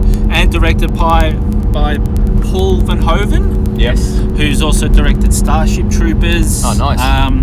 Basic Instinct. Nice. Another great movie. Totally Loves a bit of Fanny then. Yes, he does. Yeah. And Showgirls too. Oh, okay. There's Yeah. More Fanny. Yeah. Pardon? A lot more. Oh, what did you say? He loves a bit of Fanny, I Oh, said. he loves a bit of fanny. Yeah, you're I thought right. you said he has a fanny now. I think. He might do, yeah. I was like, right. Okay. Paulina Van Hoven. Yeah, so this movie was one of those ones that just changed me.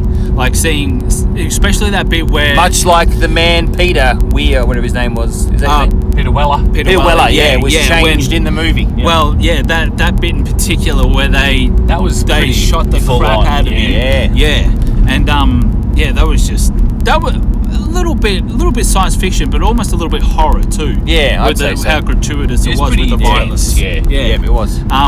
Yeah, good movie. Yeah, Good movie. fantastic movie. I love the gun coming out of his thigh. That was cool.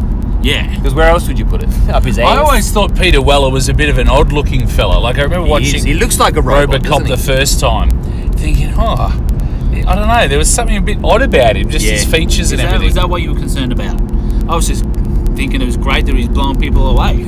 I think. Well, I like. I don't trust his eyes. I don't trust his eyes. Yeah, his face looks a bit squished and Like Rutger Hauer. Yeah. Rutger Hauer's got a strange look about him as well. I remember trying to make like a wooden version of his gun. Because remember it had those little side jets when it fired to hold it steady? Yeah, that's cool. Yeah. Like that, which I love. Did you succeed in making the gun? Not well. I made a wooden one, yeah. Yeah, that's what I mean. Like it was a really long barreled. It looked similar and you painted it and stuff? I didn't paint it. I think we used to just leave stuff raw wood. Oh, okay. Yeah. It had the same sort of shape? Yeah, it had the same sort of shape. That's cool. We'd gone to great pains to get that shape going. Pretty envious of your childhood because you've got 25 kids. You've got 25 brothers as well. So did you try and twirl it like he did as well? Yeah, of course we did. Put it in and slide it in your leg. Make an incision in your leg. You can slide it in. What's he say? What does he say? Dead or alive, you're coming with me. Yeah, and what does he say about creep? What does he say there? Your move, creep. Yeah, actually, I got a little bit of a trivia about that too. Where the fuck are we? We're in Belgrave Heights. Okay. I just went past my client's house. There's a lovely man turns 95 next Thursday. Oh, amazing. So what was I going to say? Oh yeah. So originally in that part there where two guys are attempting to rape that woman. In the original story, RoboCop was just going to shoot the guy past the woman's face and just shoot him in the head and kill him. But the director came up with the idea of when she lifts him up, she has her legs spread enough, the RoboCop shoots him in the nuts. Ah, that's cool. Yeah, so that was kind of made up on the spot. Yeah, I like that. Awesome. I like that improvised kind of stuff you find out about, little factoids. Yeah, it's cool. The only quote I remember from it is, you know what I'm going to say, don't you? Can you fly, Johnny? No, I'll buy that for $1. Can you fly, Johnny is my favourite one. No, Bobby. It's Bobby. Bobby, Can you fly, Bobby? That's your favourite one. My favourite You one. remembered it I've got it on my differently. t-shirt and it's wrong. And he got it tattooed on him. Can you fly, Delilah? Got it tattooed, yep. Whatever makes you happy, mate. Well, it was very satirical, though, wasn't it? So all of the advertising and the game shows, and then the way that some of the different business people were Nukem. Yeah, with like Battleship. Yeah, yeah. And I remember so many of those little bits as well, and that's what made it such an interesting film to watch. So it wasn't just the story in itself; it was all the other stuff that was like populating the movie, all the other things about what the future was going to be like. Yep. And Detroit, it was set in Detroit, wasn't it? Yeah, that's right. Yeah. It's been a while since I've seen it, so I'll have to revisit it. Yeah, I should too. Well, we've got 5 minutes left on this one, boys. So I might just jump over to a quick one of mine, and then we'll end this part A, and we'll go into part B. As long as everyone's okay with that. Yep. Okay, cool. So I mentioned earlier that as I was going through my list and doing my bit of research, I found a couple. But this one in particular, I was like, oh fuck yeah, I love this movie. Like, it was, when I watched it, I remember just being absolutely blown away by it.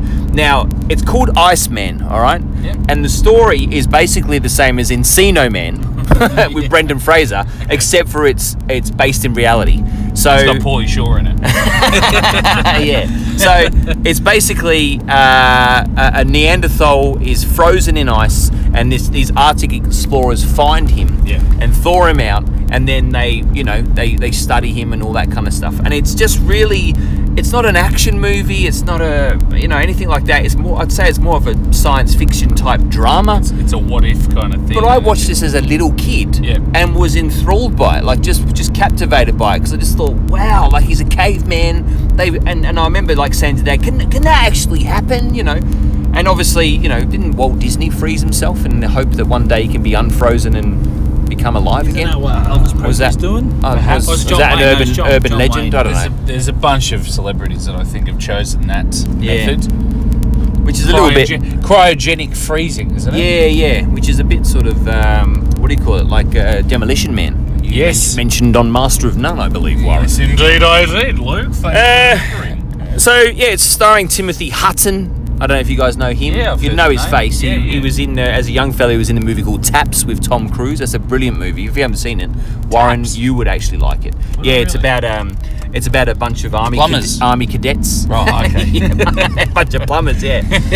A bunch of army cadets who basically they're going to close down the school that they attend, the academy, and and they say, well, fuck you. No, you're not. And they arm themselves and they defend the academy. It's actually really cool. It's one of Tom Cruise's first movies. Yeah, it back when he hadn't fixed his teeth.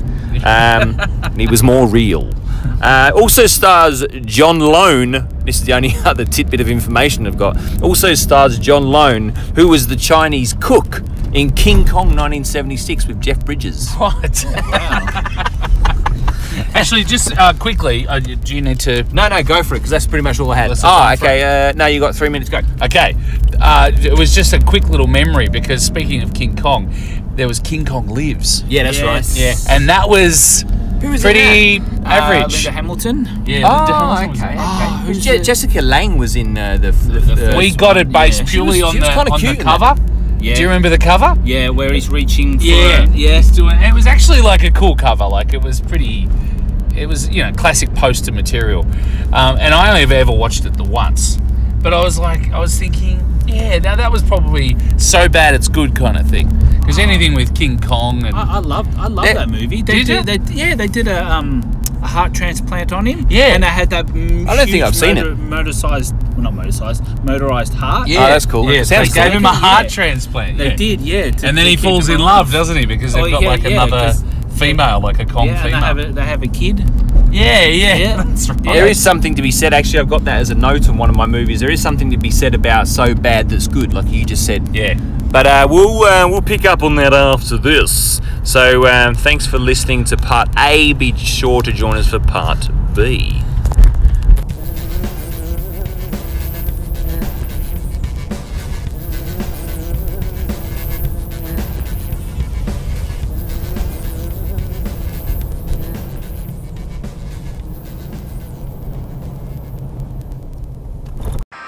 I listen to a lot of podcasts from real crime to science fiction, movies, music-based ones, all sorts of things. And you know what I found?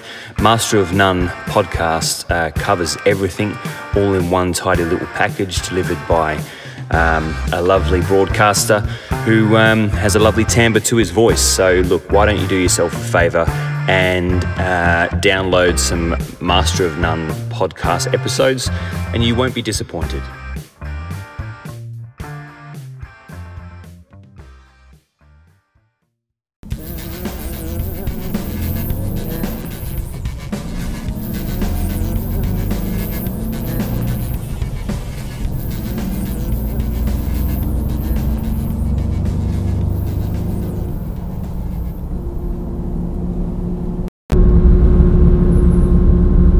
Okay, and we're back in. So this is part B of episode 14. We're with Glenn, Warren, and Luke. Part B. We're listening to Fly on the Wall podcast. You are. Part B. Welcome. 80s movies. Now, just a quick, let's do some admin. If you want to contact us and tell us your favourite 80s movie or your worst 80s movie, you can email us on Fly on the Wall podcast 11, so that's 11 at gmail.com, or you can find us on Fly on the Wall podcast with a underscore between each of those words, and you can private message us or direct message us, or you can leave a comment on one of our many pictures and say what your favourite or worst 80s movie is, and we're happy to reference that in the next episode and say, hey, John Doe from such and such said he loves Gremlins and you guys are a bunch of cockheads. So yeah, so feel free to We would contact read us. that. I would read it. Yeah, I'm happy to. I live in hope that we get some nutcase who really goes on a rant about how much they hate us and that we're doing so many And read bad the things. whole thing in an accent. Yeah, yep. Yeah. Just to take the piss out of it. In and have a bit of Snoke's a laugh. voice, well do Snoke's Yeah. voice. Or in I hate you the too. Swedish one. That's one you haven't done with the accents as far as drive-throughs. The Swedish one. That's one I was Yeah. hoping for. Hello, I'd like a mocha, please. Well, that's one you can do, mate. Okay, yeah, I'll do it. You'll do it? No fear, Warren. No fear at all. That's why you gave up after one attempt. And that wasn't even an accent. You're too busy looking at the guys trying to think of the girlfriends that they look like. He was pretty. He was mad at pretty. All right, and we're straight into Warren with your next. Not straight into one. Straight into Warren. Don't talk Straight about up. that, yeah. Straight up inside Warren. discussion, Straight in, Brett. Warren. Glenn's got the lube and I've got the know-how. There's no lube. It's Ah, just dry. We're going It's in just raw. know-how. All right, we're It's going in dry. raw. Well, I reckon it'd be a bit of sweat there for some natural lubrication. Anyway, so moving on. Yep, Yeah. straight My into- turn, was it? Yeah, what are we up to? What are we up to? Rambo 3? No. I was going to say Rambo's as a general thing, but Rambo's, I yeah. spoke about First Blood Part 2, and that's my highlight from the Have you got, 80s. is Rambo Part 2, is that your favourite from the collection? Yeah, it is actually. Yeah, okay. because it's the one that really was my first experience of Rambo. Oh, okay. And it's so 80s. So you saw that But one it's- before First Blood? I'm fairly sure, Oh, yes. okay. Yeah. See, First Blood's still my pick. It's a very different movie, really. Yeah, it I is. think it's much more dramatic. And I think Whereas- I like it because of the killing.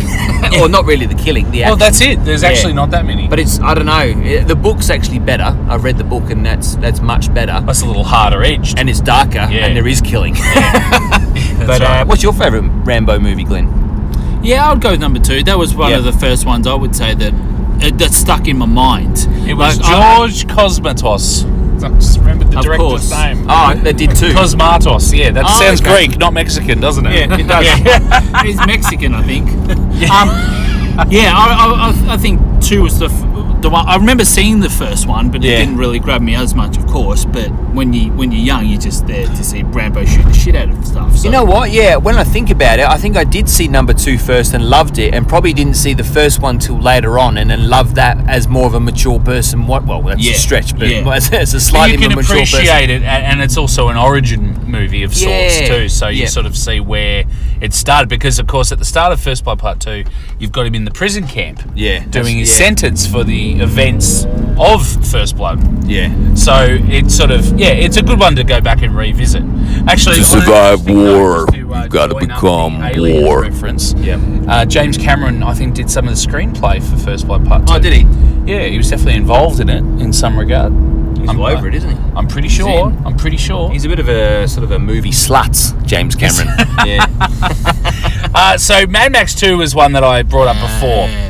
And I think I'd be doing myself a disservice not to mention it, because You would. it really is one of my favourite Glenn and I movies. would be bitterly disappointed in you as a person and as a friend, as a human. Well, we talked about it last time. I still think I am You are? anyway. Yeah, But just You're in welcome general. to be. Yeah, yeah. You're welcome to be. That's fine. I'll cope with that, because I like Mad Max 2. We talked about it last time because we were discussing Broken Hill, Silverton, the Mad Max 2 Museum, etc. Yep. But I thought, you know what? It's still worth talking about, because it's such an awesome movie. It kind of defines post-apocalyptic movies, and Yeah. I think there was a bit of a boom of them after Mad Max 2 had been released. Mm-hmm. Some of them having Patrick Swayze in them. I can't remember the name of that one. Patrick Swayze. He was in some post-apocalyptic movie that was like it looked like a not Red Dawn. It could have been Red Oh, Red Dawn. Dawn's a great Or was movie. it something with That's- I steel wouldn't- I in the wouldn't say it's title? post-apocalyptic though. No, there was something with there was something. It was like a post. Blue Steel. Roadhouse. Yeah, that's a post-apocalyptic. Dirty Dancing. Yeah. Dirty Next of Kin. Anyway, moving on. Next to Ghost. Was it Ghost? What about that movie where he's driving a truck Oh, Black Dog. with Meatloaf? Yeah, post-apocalyptic, all right. Okay. Words right out of my mouth. Yeah, it must have been while you were mocking me. Yeah. He should have sang it. Yeah. Sing it. It must have been while you were mocking me. It took the words right out of my mouth. Oh shit, keep your hands on the wheel. Oh, boys. Jesus. Fuck that, man. We're almost Living dead. on the edge. Living on the edge. Living on the edge. Can someone help me out, please? Oh, yeah. So, Mad Max 2. a hero. We talked about it briefly last time, but I think the thing that separates it from the first Mad Max movie is that it took it into that post-apocalyptic thing, and all of the look of it, the feel of it, all of the design elements of it changed to suit that. And it became so much more distinctive as a result. Yeah. So all the vehicles have got these little quirky things done to them, and most of them were Australian cars from that era as well. So it's, Tiranas and stuff like that. yeah, it just looked great because it was Australian vehicles made into these really awesome like desert vehicles. They got the big truck, the big rig that's all set up to sort of defend itself as it gets out of the refinery. But like even the people inside the refinery, you know, the good guys wear a lot of cricket gear. Oh yeah, which that's is right. of course Yeah, such they did. an Australian sport. Yeah, the pads and stuff Yeah, like so that. like there's so many little references and everything, and it's just awesome to look at and appreciate all over again. And the little feral kid too. The feral kid, and he has a boomerang with a blade on it. Yeah, that's awesome. You've got Vernon Wells, who was Wes, Yeah. which is that psycho who rides a motorbike with the golden youth on the back. Oh yeah, that's He was in Commando as That's well. a bit He was. No, was it BS and no? What's the BDSM? bondage? BDSM, yeah. It is a little bit, but is, it doesn't say anything. No, he's just got him on a chain. Never, strapped to his nothing back. ever happens. And he's wearing chapless pants and stuff, isn't he? Chapless pants with like a tail on it. Yeah. But that's the thing. It's what I wear to work, so But why? it makes it so distinctive. And you ride those bikes to So they never said anything explicitly. Yeah.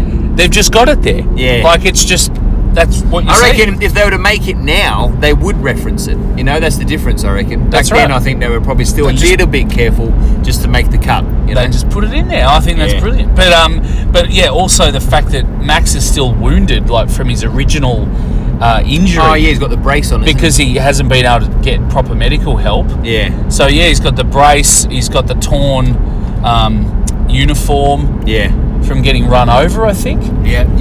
With the motorbike, methodically run. Yeah, so he's still sort of suffering from the same injuries. Pretty ragged, yeah. And everything's gone to shit in the world, and they're just basically running the highways, fighting each other for fuel. For gasoline. Yeah, and I just think it's a really great vision of the future. Yeah, no wonder it caught on and became a really popular genre, because I think it was the source of it. And still very watchable today, I'd say. I know we got Fury Road, which was phenomenally good. It's a great update of the whole thing, but but the Road Warrior, it was good. it can't be surpassed in terms of its Australian feel. Yeah. The atmosphere, and it's design. It was it was like lo-fi, but it looked awesome. Would you say that was one of the first action type movies to put us on the map as far as Australian movie makers?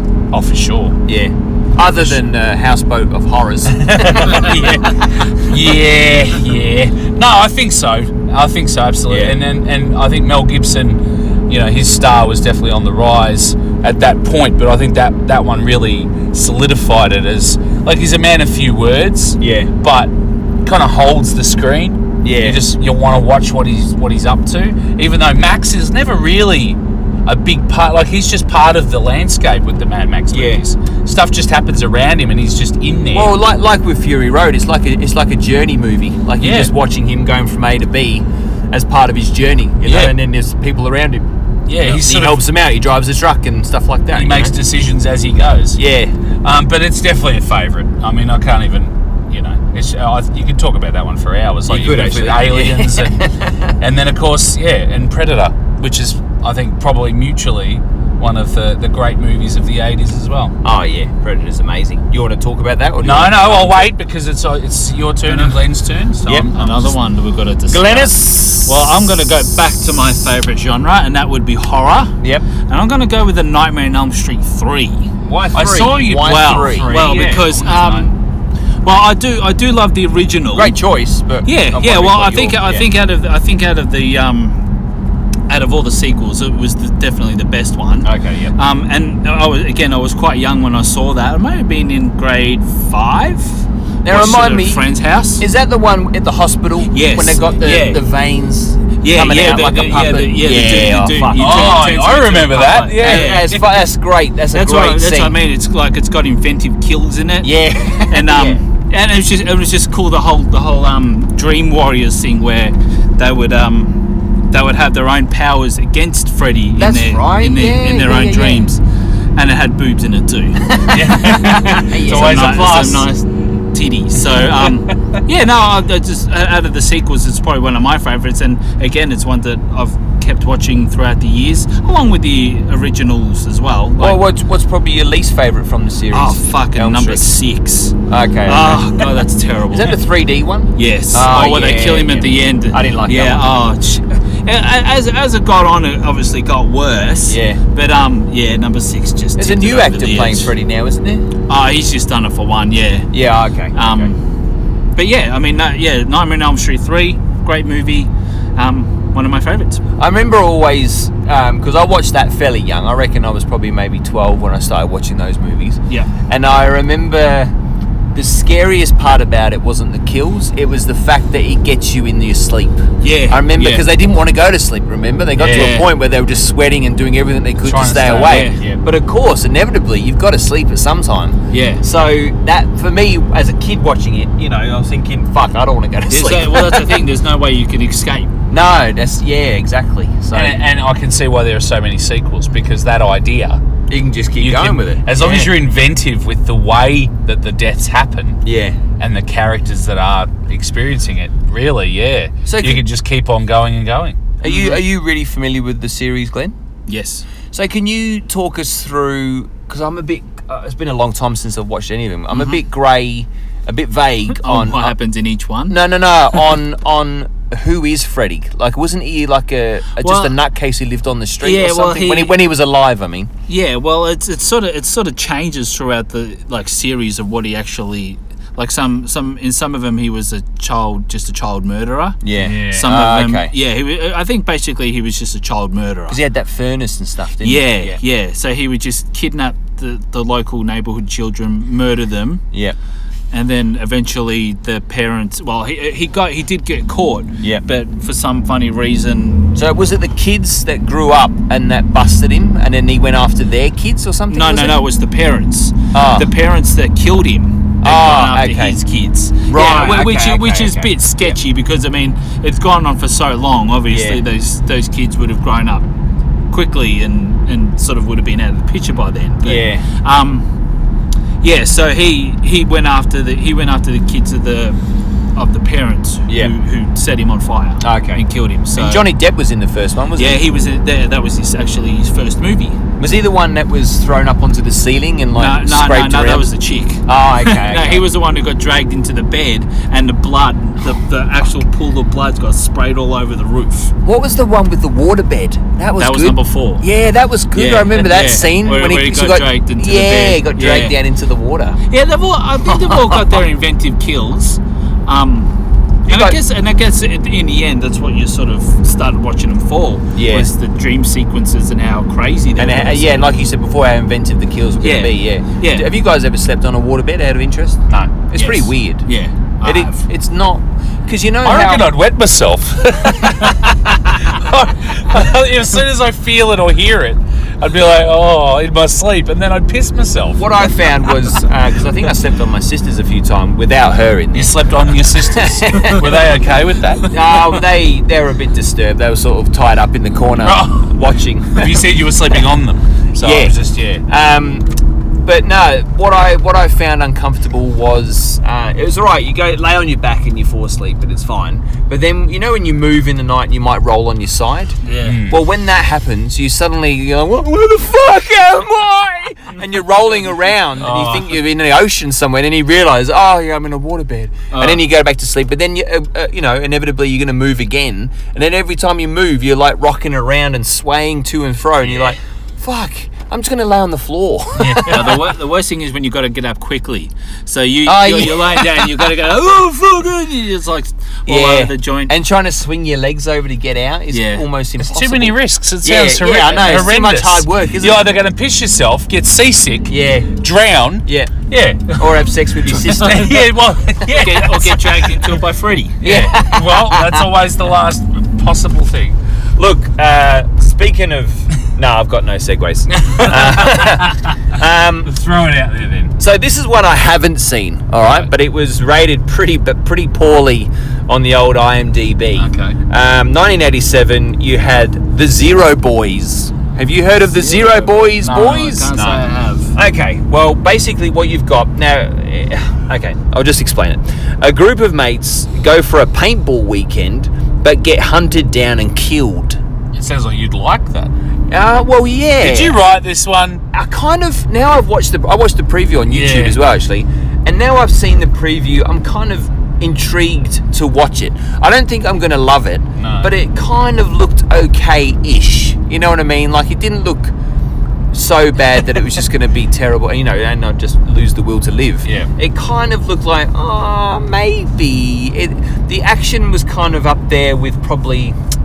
Not even up there. Down there with, what would you say? I can't even think of any now. Maybe like Police Academy kind of action. Right, okay. So like the shooting, the guns were very much like cap guns rather than... maybe like a Chuck Norris kind of POW escape type movie. Okay. That kind of vibe. Yep. You know what I mean? So there's no big actors in it. Very cheesy soundtrack. You were talking about synthesizers earlier. Yeah. It's pretty much all synthesizers. All just one guy on a synthesizer playing it. But I reckon I would have thoroughly enjoyed it as a kid. Is there a reason why? Do you get this reason why in the preview these guys are getting hunted down? It didn't really say. The preview went for like 3.5 minutes, and it had that typical like 80s. Yeah. The Zero Boys are going on a weekend survival game, and then they get hunted down and all that kind of stuff. But it doesn't actually explain what it is or who it is or anything like that. You do see a silhouette of a man standing there with a knife at one point, and then they show a guy getting electrocuted in a swamp for about 30 seconds. Right. That was their big effects budget. I think so. They blew the budget. Yeah. So if you're bored out of your minds one night and you feel like watching some kind of shitty action 80s movie, then give this go. Or you really sold it. If somebody has seen it. And right would into like us. Would like to recommend. So the Zero Boys. It was Zero called. Boys, because they're really cool dudes that hang out with each other and go on paintballing weekends and blah blah blah. Almost sounds like what we were like in Bali. Well, I mean, it was Zero Boys. And we got zero action, except from King. I've got one more to go, but then we're on to Warren. So you want to go Predator? You want to go big? I think I have to. Go big or go home? I have to. Yeah. I've probably only got this one and another one, and then I'll shut the hell up. Yeah, well, no, because we've got other things to do. Post-epoch. But Predator. John McTiernan, who also directed a movie that was probably coming up, I'm assuming. Yep. And people might be familiar with that name. But Arnie, of course, it's an Arnie vehicle. It's got Jesse Ventura in it. It's got... who's the... Carl Weathers. Carl Weathers, thank you. Bill Duke. Bill Duke. Yes. You were talking about him in your last podcast. Sonny Langham. Is that his name? Yeah, Landham. the Indian chief guy. Yep. Sonny... Shane Black. Shane Black. Group of... and the other guy. The middle guy. Yeah, the Hispanic fellow, the one who speaks Hispanic. Who was actually... He was actually the only one who experienced real war in the Vietnam War. Yeah, that's right. He was a vet, wasn't he? He was. So they get sent on a mission into Colombia to retrieve who they think is a diplomat who's been kidnapped by rebels in the jungles. It turns out, of course, that they've been sent there under false pretenses to try and grab this diplomat again because another team had already gone in and disappeared, or so they thought. And of course, disappeared. They were skinned alive. They were skinned alive. But it's a great '80s muscle-bound kind of testosterone-fueled kind of action fest. But the great thing, if you love sweaty, muscly guys, this is the movie for you. Go for it. But they're pulling the tree down. Oh yeah, woo! My hand goes straight into my pants in that scene. But it's still one of those moments you remember, though, because it is so distinctive of that era. It just oozes masculinity. Yeah, it does. But only a real man can do this. But I think the creature design and the whole idea of the Predator is the thing that really sells it and makes it such a classic. Because, yes, it's this kind of pompous 80s actioner, but it's got this awesome sci-fi idea with the alien, and the alien design is it's awesome. A phenomenal idea. Cool. They had all sorts of other theories prior. They had Van Damme originally doing the part, but it didn't really work for what they wanted to achieve. So they changed it up. They got a very tall fella to be the Predator. Player. They redesigned it. Thank you, mate, for remembering that, because I completely forgot. He was the pilot at the end. Yeah, a little cameo. Stan Winston did the creature design, and James Cameron again had been on a flight with him and said, I think this one should have dreadlocks on mandibles. I think he's the one that said have mandibles. Yeah. And so Stan Winston drew it, and they got the first sketches and ideas behind what turned out to be the Predator, the infamous Predator design. When he's got his helmet on, he's badass. But when he takes the helmet off at the end, and you're like, yeah, you are one ugly motherfucker. It's brilliant. It's so good. It's like Aliens. There's so many quotable sections in it. You remember all the different parts, through the movie. It really goes somewhere different when it becomes Arnie versus the Predator. Yeah. Later on. Once he's fallen down the waterfall and he's covered in mud and he realises that one weakness. It becomes a game of survival, a movie of survival, really, doesn't it? Yeah, it sort of transcends what it started off as, which was a bit of a corny cheeseball kind of action movie, and becomes a real thriller. Yeah. And, he makes his own bow with the arrows, and the camouflage and the explosives by taking apart. And I like that, like we were saying with Aliens, how you've got this team who get wiped out. Basically, it's the same with Predator. You get wiped out, and then Arnie's back to basics. He's back to his bare essential kind of survival skills to try and beat this motherfucker. Major Dutch Schaefer. And it's just it's so good. I love all the guns and all the action, and I love that they have that action scene in the middle of it when they attack their little compound. Oh yeah. They had to have that. They had to show off the guns and the grenade launchers and stuff. The bit I love is where Arnie just has to lift up the back of the truck. Yeah. How else would you with an explosive pack on it? Yeah. Like, hey, what are you doing? Whoa. Yeah. I like it when they shoot the pilot of the helicopter, and he's that's cool. So many good scenes. So many good scenes. You can't go past the start of it though. Anytime. When Arnie and Carl see each other. Son of a bitch! Oh yeah. You push it too many pants. Take it easy on yourself, Dutch. Okay. Classic bit. Yeah. Got time to duck. Stick around. There's so many quotable bits. Bunch of slap-jawed faggots around here. Yeah, which is actually I was listening to an episode of Straight to Series, which featured Predator, and they were talking about how back in those days you could say the F word. Yeah. What you just said. Yeah. But now it's like you shouldn't really say it. But it's alright. I've said it on the podcast, and you've said it on the podcast. We don't mean it. Things on the podcast. Yeah, just because you say it doesn't mean we're not homophobic. I'm just quoting Jesse Ventura. Glenn has his finger inside me now, so we're far from homophobic. Definitely not homophobic. But great movie. It's an amazing movie, and also as we were discussing briefly, I think scores. Musical scores. Yeah. Alan Silvestri does the score for Predator, and that's another one where there is actually an element of an 80s sort of synthy. But just behind that sound. Yeah. But it's done in such a great way that it's become one of the all-time, favourites and most distinctive of the scores as well. And yeah, jungle that we've imitated me. That That's exactly the sound. It's very cool. Yeah. Very, very cool. Great movie. But yeah, that's a fantastic movie. So yeah, on to the Fuck next it, I'm one. gonna watch it tonight, guys. It's a great movie. I'm gonna fucking watch it All tonight. right, you watch it tonight. I swear to God. You'll Okay. get home and you'll put it on. I'm gonna sort this fucking shit out. We did and I'm not gonna believe watch. you. I'm gonna fucking watch Predator tonight, guys. Good on you. I'm gonna do it. Have a couple more take- whiskeys. Take a snapshot of you watching it, like do a selfie with that, you. Just in my the silhouette, background. yeah, with the Predator behind me. Yep. Fuck you. All right, Glenn, we're straight into you now, buddy. I'm actually going for another classic action 80s flick. Directed by who? Directed by John McTiernan. See, I say McTiernan. Yeah, I say McTiernan. No. Yeah, we'll have to ask him how he pronounces his name. But is he still alive? Fucking why not? Yeah. What's he fucking doing? He is. He's not doing much. I think Lazy a little bit fuck. of prison time he had to do for something to do Really? with Tax yeah. evasion or something? Something like that. Yeah, bloody okay. tax evasion. Now this one is starring Bruce Willis. Yep. Die Hard. Oh yeah. One of the best. Blind date. Yes. Excellent. Yeah. I'd see nah. that too. Yeah. Die Hard's amazing. It Go, is Glenn, amazing. Go.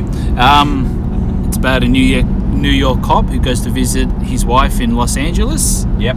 And he comes across a terrorist attack in a building and he has to save everybody. The Nakatomi building. That's right. Nakatomi Plaza. And who else could play that role other than Bruce Willis? I think they were looking at Arnold Schwarzenegger because it was going to be I think they were looking Commando at everyone. 2, wasn't it? I think they were looking at everyone. Everybody from bloody Patrick Swayze to Tom Berenger. Yeah, I think he was down the list a bit. To, wasn't he? Bruce Willis Tom was Selleck. Yeah, really, Tom Selleck. Selleck, yeah. Wow, Yeah, that they would were have been a looking whole at different everyone. machine. But Bruce Willis was pretty much. He was kind of just starting out. He'd been in Moonlighting, the TV show, was it, or something? I think in a couple of small roles in movies and all that sort of stuff at the time. Yeah, but they definitely took a bit of a gamble with him. And that fucking made him, didn't it? But I guess put him that's on the what map in a big way. that's what the great thing about it is that he's just an ordinary guy. He's not muscle bound. He doesn't know martial arts. Yep.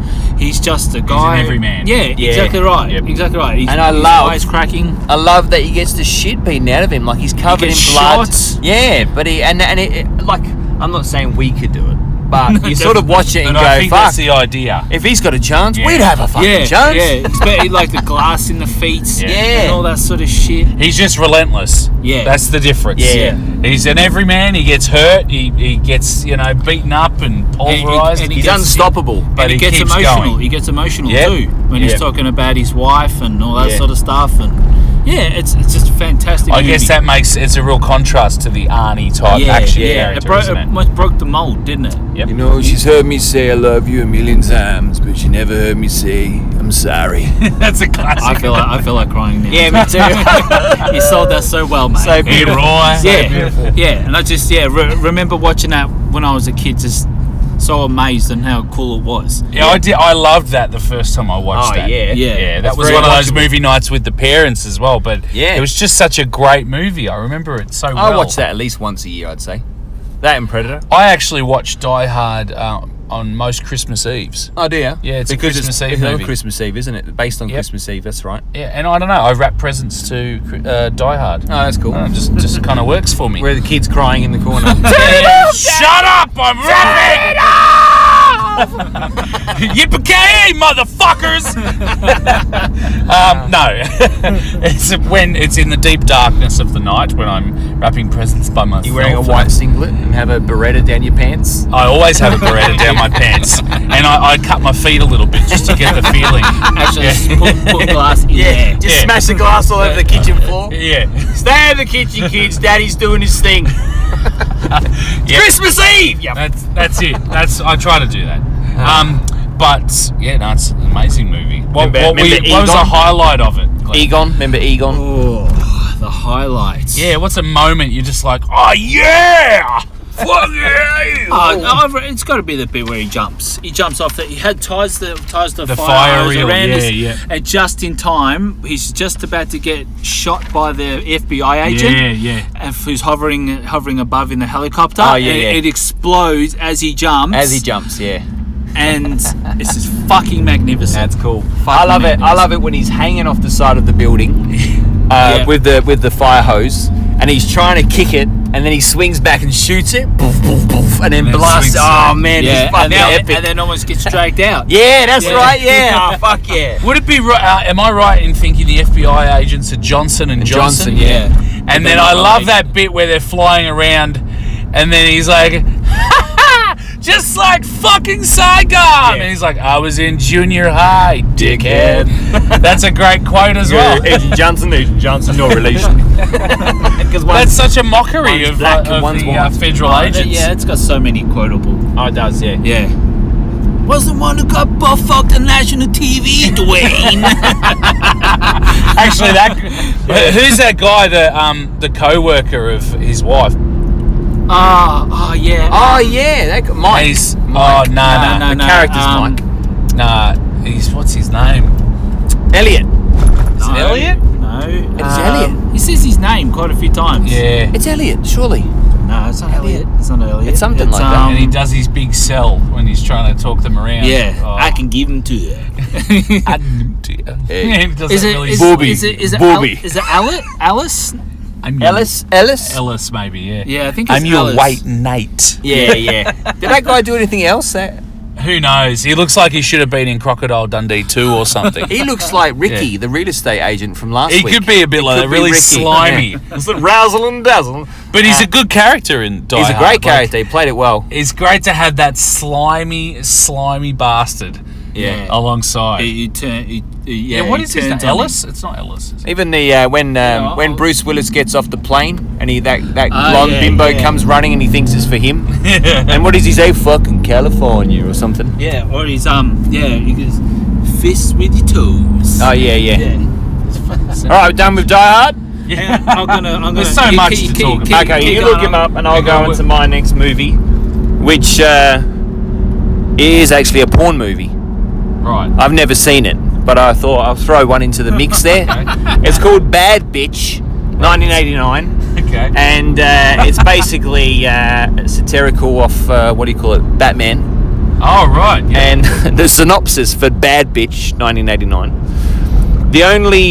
Only the most beautiful bat bitch can prevent an American senator from betraying his country for the appeal of a sexy Russian spy. Sounds good. Sounds good. It stars Randy Spears, which is a great name for a... what would your name be if you were a porn star? Cool name, buddy. But that's, sorry. That's more his trade, though. You're more of a blacksmith. Yeah, that's right. And I'm a warehouse attendant. So, anyway, so moving right along. Yeah, Randy, so you'd be... You don't know what you'd be? Rambo, I'd probably go with. Glenn, what would you be? You'd be Die Hard. Fuck hard. It stars Randy Spears, who became a druggie and is now a born-again Christian. And that's all I've got. That's all I've got with the porn movie. Okay. I just thought I'd throw it in there. Is it meant to be a parody of something? Yeah, it's a parody of Batman.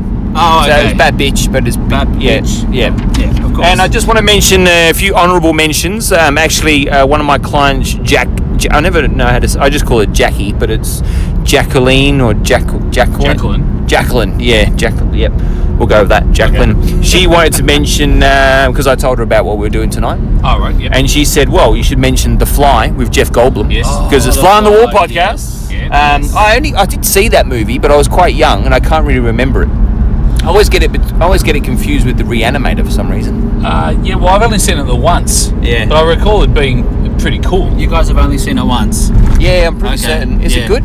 It's great. Yeah. Okay, I'll have to watch it again. It's awesome. Was that his first big movie? Was it? David Cronenberg. Yeah. Cronenberg. Yeah. Who's that? History of Violence. Okay. What directed it? Yeah. Scanners. He's made quite a few films. Scanners is good. Yeah. Remember the movie Flatliners? Yeah. Keith Sutherland. That was a good movie. And she also said we should mention The Hunger, which is a vampire movie starring David Bowie. Yeah. You guys heard of that? David Bowie? No. I've heard of it. He was in a few. He was in. Was obviously in Labyrinth, which is a brilliant '80s movie. It's a great '80s movie. As is The Dark Crystal. Yeah, for me, it's not up there as much as The Labyrinth, though. Isn't it? Dark Crystal for me. I like Dark Crystal. Yeah, it was darker. You guys are kind of Labyrinth had a bit more fun about it. Yeah. It was definitely more fun, and it sort of had a maybe, I don't know, but that Dark Crystal is dark. It's the power of the As pig. far as a puppet movie goes, it's actually quite a dark movie. And it's quite scary too. Like with the Skeksis and all that sort of stuff. Yeah. They're creepy. Chamberlain! Yeah. I'm still Emperor! But the, sorry. So that was it. I haven't seen The Hunger. Apparently it's quite a camp type movie. Oh, okay. Yeah, it's quite over the top. Yeah, but so I don't know if I will watch that one. No, I might give it a crack. It could be something to look up at least. I do like David Bowie, so You've got to watch The Fly again though. Oh yeah. Have you got The Fly? Yes. I might have to fucking borrow that one. Come on down here. Ambulance. Code 1. Code 1. Is that what that means? Lights and sirens is code 1. Yep. Okay. Means We're someone's on probably our way. not breathing. Good luck. All right, Good luck, Warren, boys. we're straight up you again. Okay, so I think this is probably my last one before we Yeah, probably those move were on my. to. I thought I'd end with move porn. on to our post-apocalyptic saga. Yeah. Back to the Future. Oh yeah. 1985. Actually, my eldest Nice. daughter wondered if we were going to do that. Yeah, well, one is, I remember when I watched it, we were at a motel with my family. We were on a holiday. I think we were sort of en route between one place and another place, and we just stayed one night there. And I just remember it so distinctly because it was just such a great movie. Yeah. And I can watch it now and appreciate it in the same way that I did. Yeah. Like, it's just got so many little details. It's so well written. It's so well... The screenplay just works so beautifully. And the kind of, I guess, you'd say the chemistry between Doc and Marty McFly... Yeah. It's just... It works. Even though you could say, oh, that seems a bit odd. But it works perfectly. The dynamic and the idea behind it. So I know some of the original ideas that they had in terms of trying to work out how they were going to, like what sort of time machine it was going to be, and then how they were going to bring it back to 1985. Okay. And it ended up being that it was like an object before. It was like a fridge or a bath or something really boring. I'm glad they went with the DeLorean. So the DeLorean, and you think, wow, what an icon of the. Okay. Because that's just as iconic as he took too long to go across to He get. did. He was like thinking about it. That's just as iconic as the Interceptor. Exactly. So Night Raider. whoever eventually just went with the DeLorean was a friggin' genius. And because the DeLorean isn't known for much else, the car itself would be forgotten if it wasn't for Back to the Future. Wasn't there only a small run of those cars, like 180? Very, very, I think it was maybe more than that. Okay. But yeah, it was a failed venture, really. Right. But that's the great thing. It becomes something more. It just because becomes of the the Back to movie. the Future car. But then also the whole story hook around the lightning strike on the clock tower. This was all after.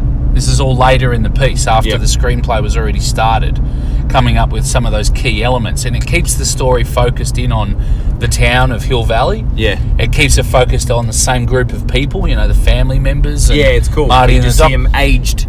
Yeah, and it just younger. works perfectly. Yeah. It works really well without really- it having to be over the top in locations and other things. I think at a time where there were a lot, like we've been talking about, there were a lot of action movies and that kind of stuff.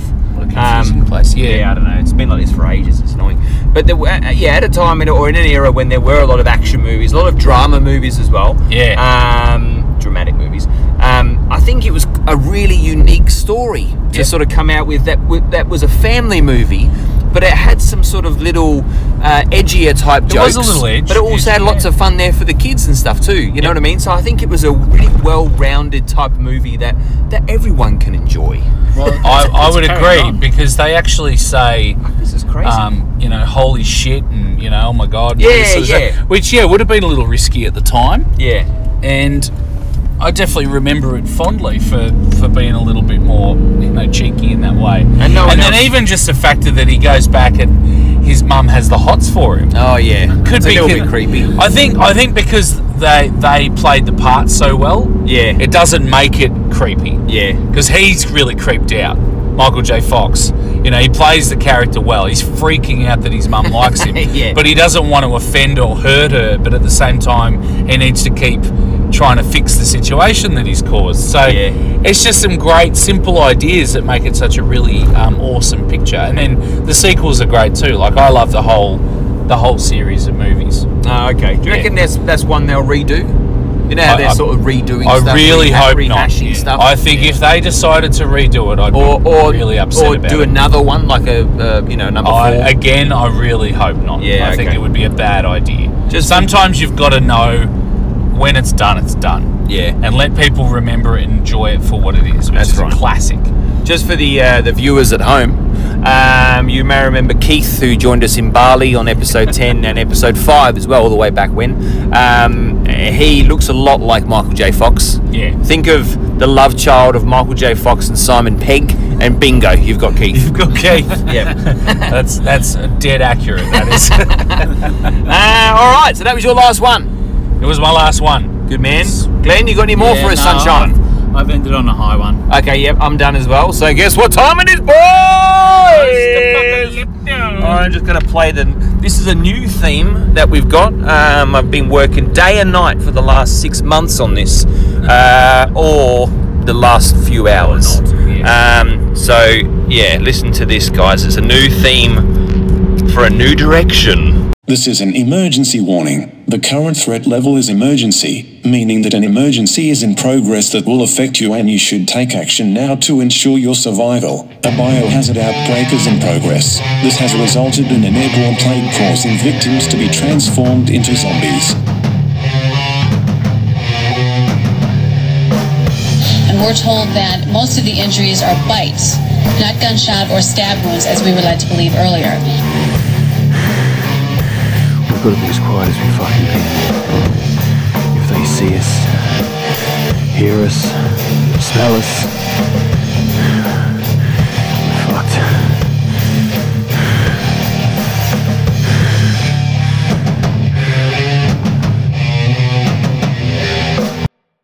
And we're back. So that was the long version of the new post-apoc theme. Next week there will be a shortened one that went for like 1:45. I got a bit carried away, but yeah, the next week will be a bit shorter and sharper.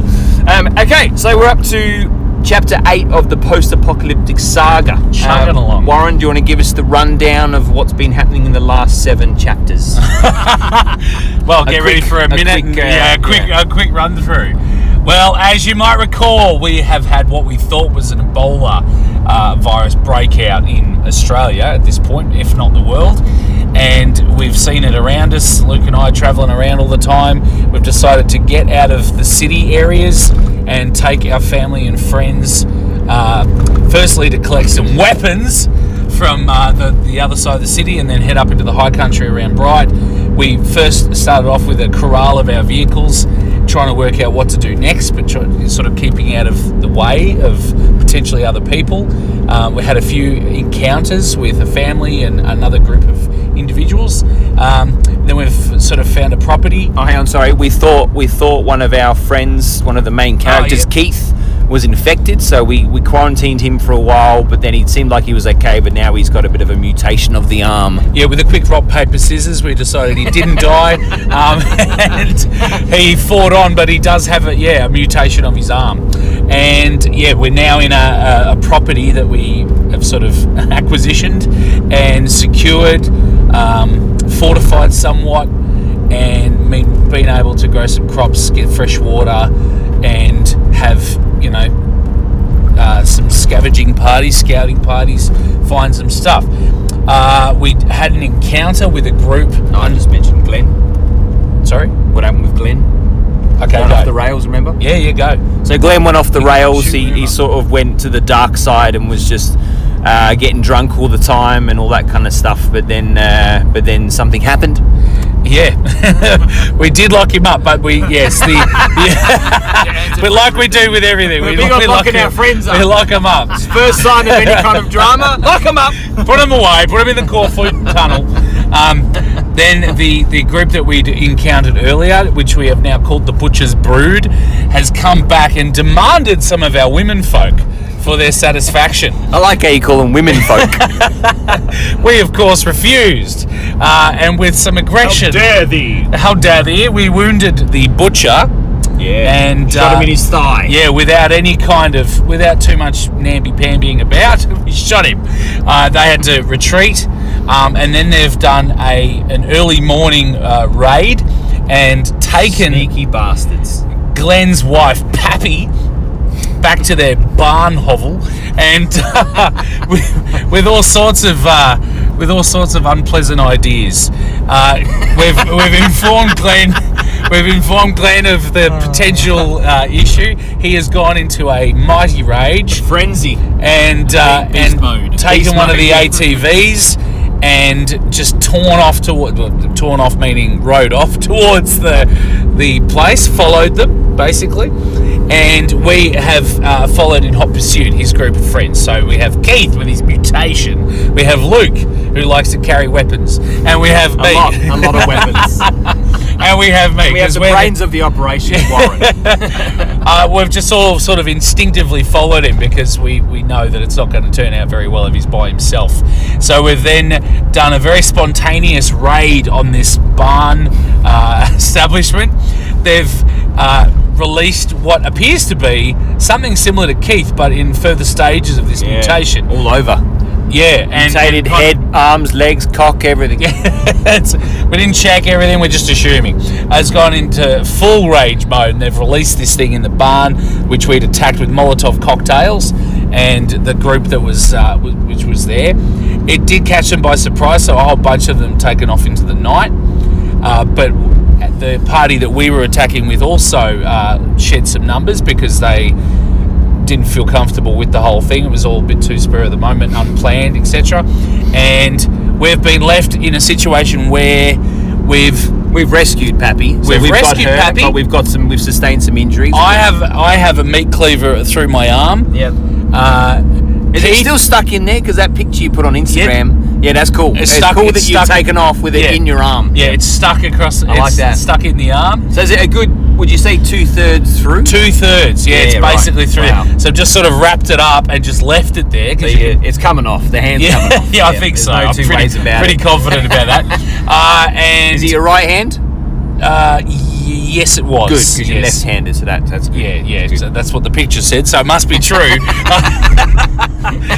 Keith fought this mutated monster with trying to favour his mutated arm. He's tough as nails. He's got pretty wounded, but he's been able to wound the thing back. We managed to sort of drag him away and get out of there. Yeah. So now we've got back to the camp, and we have killed a few of theirs, and I think we were discussing how we've just become killers, in a very short space of time. Yeah. 6 weeks, and there's people mutating, we're killing each other. I think Glenn's rage of trying to get his wife back sort of was the fuel behind it. Yeah, was the spark. Yeah, exactly. Yep. So, and then I'm happily following suit. We're gonna kill some people. All right, kill them. Okay. You and Keith maybe a little bit more reluctant, but I think Keith was happy to take on the monster because he knew that he probably had the best chance with it because of his mutated arm. Yeah, well, like we sort of said, it was unplanned. It all kind of happened in the moment because of the capture of Pappy and the the recovery. So we've been left now escaping into the night. Yep. With her as well, which is great. So we get back to the camp. We get back to the camp, we're just arriving back to bring us up to the present. First thing I reckon we see fire. Yep. It's dark, but we see fire and we're like, oh shit, something's happened. We get there, the front gate's busted wide open. Yep. And there's distinct quietness and lack of vehicles. Yeah, and bodies. And bodies everywhere. Now, we'd said that there was roughly 75 of us. I would say there's at least 25 bodies on the ground. Wow.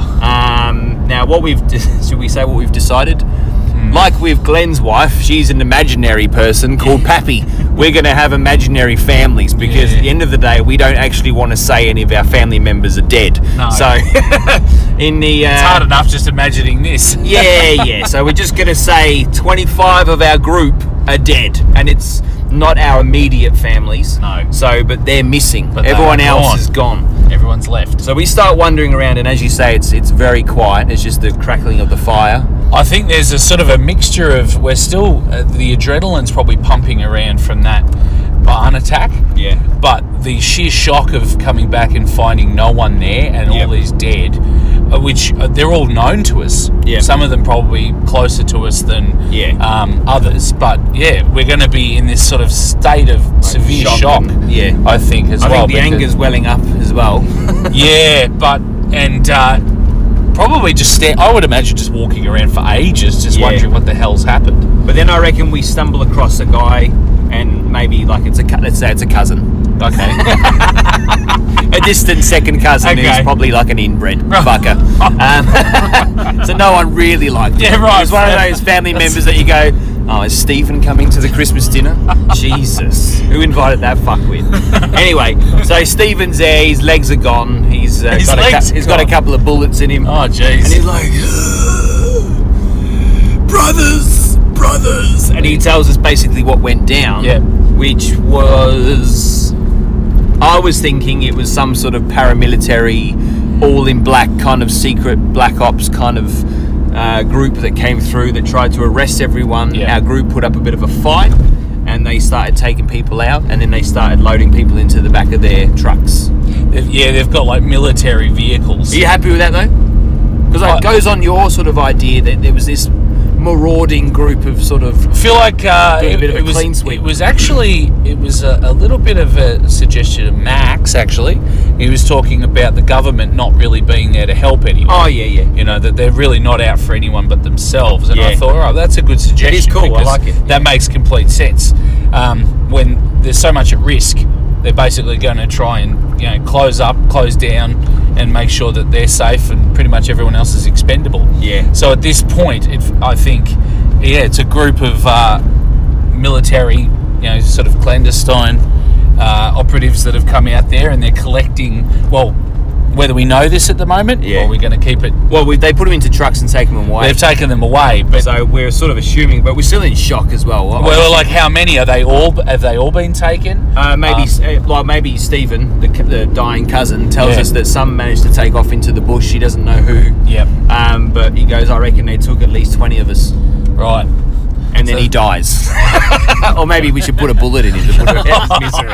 Thanks, Steve-O! Kill me! Like Never aliens. did like your wandering hands. Let's take it back to Aliens with the person that's up in the wall. Oh, that's cool, yeah. So we she's strap like, him up. Kill me. Oh, yeah, he says that. Yeah. Kill And we're like, nah.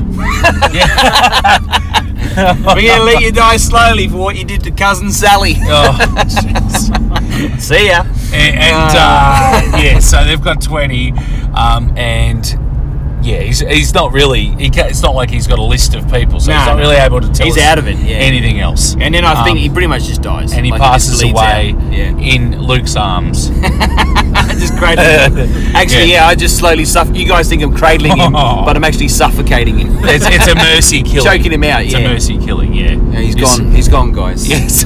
Like he was pretty good before. I just thought he had a flesh wound. Nah. He was. He just cut his thumb. Right. Yeah. No, that was a deep cut. He hit a vein. So he's gone. He's gone, guys. Oh wow. We won't bury him. Let's just move on. Yeah. All right. So. Decision time. So we're all fucking pissed off. We're all upset. We're all in shock as well. Let's be real. Like we're not just gonna go, okay, let's go fucking sort. Because everything. It's not just that they're gone. The place has been fucked up as well. Yeah. Like there's things that have been just shot for no reason. Like had a couple of magazines emptied into it. So what? Sorry. No, blown up. Water tanks have had just an axe put into them, so all the water comes out. Yeah, they've rampaged through. They've deliberately sabotaged the camp. Yeah, they've made it so if anyone goes there, there's nothing there. Oh shit! I don't know what that was. Was that a blanket? Or I think it was a blanket. I don't think that was a thing. So I reckon it's decision time. Me knowing me, I'm going to be pretty angry and just want revenge. Yep. So I was sort of thinking maybe Glenn and I could go, right, let's go look for them, and let's go, while we're out there, let's go and see if we can take out the mutant and the butcher as well, clean that sort of loose end up. So they're not running around in the countryside, And I feel like you and Keith would actually sit down and try to make some sort of semblance of a plan. Yeah, we're like, mate, their families are not here. We need to find them. We need to figure out what the fuck's going on. Yeah, and also, even though we're saying everything's been sabotaged, with yours. Oh, and there's Keith's enough to know-how, salvage. Yeah, you could salvage something. Oh, yeah, you might be able to strap together some sort of Jeep or something with bits and bobs. Well, we've got the ATVs. Yeah. Anyway, so we're gonna, I think, be able to modify them. Yep. And use whatever is left to try and give ourselves, a higher fuel tank capacity and the ability to store some stuff on the ATVs, and then get on the road. And so that's your first point of call, is to try and sort just out. Get out there on the road and start looking. Yeah. And start looking for the people that ran off. Yep. Okay. Yeah, just trying to track them. Yeah, that's good. Keith being, a tracker. Yeah. I feel like he would have some sort of skill track. Yeah, I reckon. Anyway, I reckon he's done a bit of hunting. Yeah, so like looking for physical signs of disturbance in the bush and the surrounding grasslands and that. Plus, you know what? You're not hunting like a commando. You're hunting a bunch of scared people who run off into the bush. Yeah, and a whole bunch of them. They're going to leave a trail. Yeah, you know what I mean. And I feel like if they could, they probably would leave something. Not too obvious, because they were running out of fear. Yeah. But I think that someone would think, okay, well, these guys are going to come back. Yeah. So we need to try and give them some hint as to which way we've gone. Even if they got a bit of Hansel and Gretel on your ass and left a trail of some sort, you know what I mean, like rags or something. But that's exactly right. Yeah, that's pretty much exactly right. Yeah. So I feel like that's what I'd be looking for anyway, and I think Keith would probably be thinking along those lines as well. Because it's fair to say, out of 75 odd people, us four aren't the only ones who are thinking. Yeah, that's right. I don't think it's all down to us. They're not lemmings. Just go this way until we die. But I think, as you were stating, you and Glenn are a bit more impetuous in this situation. You're very angry, and so you're ready to just pick up extra weapons and run back the way we came. So I reckon, Glenn. Yep. What are we doing, big fella? I reckon we try and get some of Keith's blood and inject ourselves with his mutation. No, just joking. Maybe later on down the track, though. It's not a bad idea. Once we understand what it can do. Just make him lick you. Are we trying to go after the butcher first, or are we trying? I want you to lead. So Glenn and Warren and Keith have got their plan of setting up some sort of rig on an ATV. And remember, Pappy's with us as well. Pappy's with you. She's going to have to stay behind. I think so. Yeah. Okay. Yeah. Would you have sex with her before we take off? No. Realistically, I feel that you would. I'll make her wait. Although she was cheating on you. Remember, she was had eyes for everybody else. Yeah, that's Fuck right. that But bitch. that doesn't mean I'll make her wait, but I'll still come back to her. Make her wait. Yeah. So we go out. Yep. Up to you. I want you to lead. Oh shit. Where are we going? I feel. Look, my 2 cents. I feel like you're still fucking pissed off. Yep. That Pappy was taken by the butcher, and we didn't actually nail him. So I want to go after the butcher. Yep. Okay. So that's what we do. So we still got got the ATVs. Yep. We're going back to where we last saw the butcher. But I reckon before we just run off in a mad panic, I reckon we stock up with some more weapons. And like Warren said before, we stock up with some weapons, take some water with us, all that kind of stuff. Yeah. Oh yeah. Yep. Yep. And I reckon we regather ourselves. We're not happy though. Well, I was going to say, what the hell are you doing? You guys are more inclined for us to stick together. Yeah. What the fuck are you doing, man? You're breaking up our group and you're jeopardising our security by going back. We've still got the threat. Butcher. We've still got the threat. Exactly. While these fuckers out there, and his mutant pet, we got to fucking and they know where we are. Sort them out, and they're going to come back. For the viewers' benefit, you can't actually see Warren slowly shaking his head in disapproval. Disappointment. Come on, guys. This is just ridiculous. We can't think this way. We've got to stick together. We've got to take care of the initial threat first, Warren. I feel like we'll take some grog with us.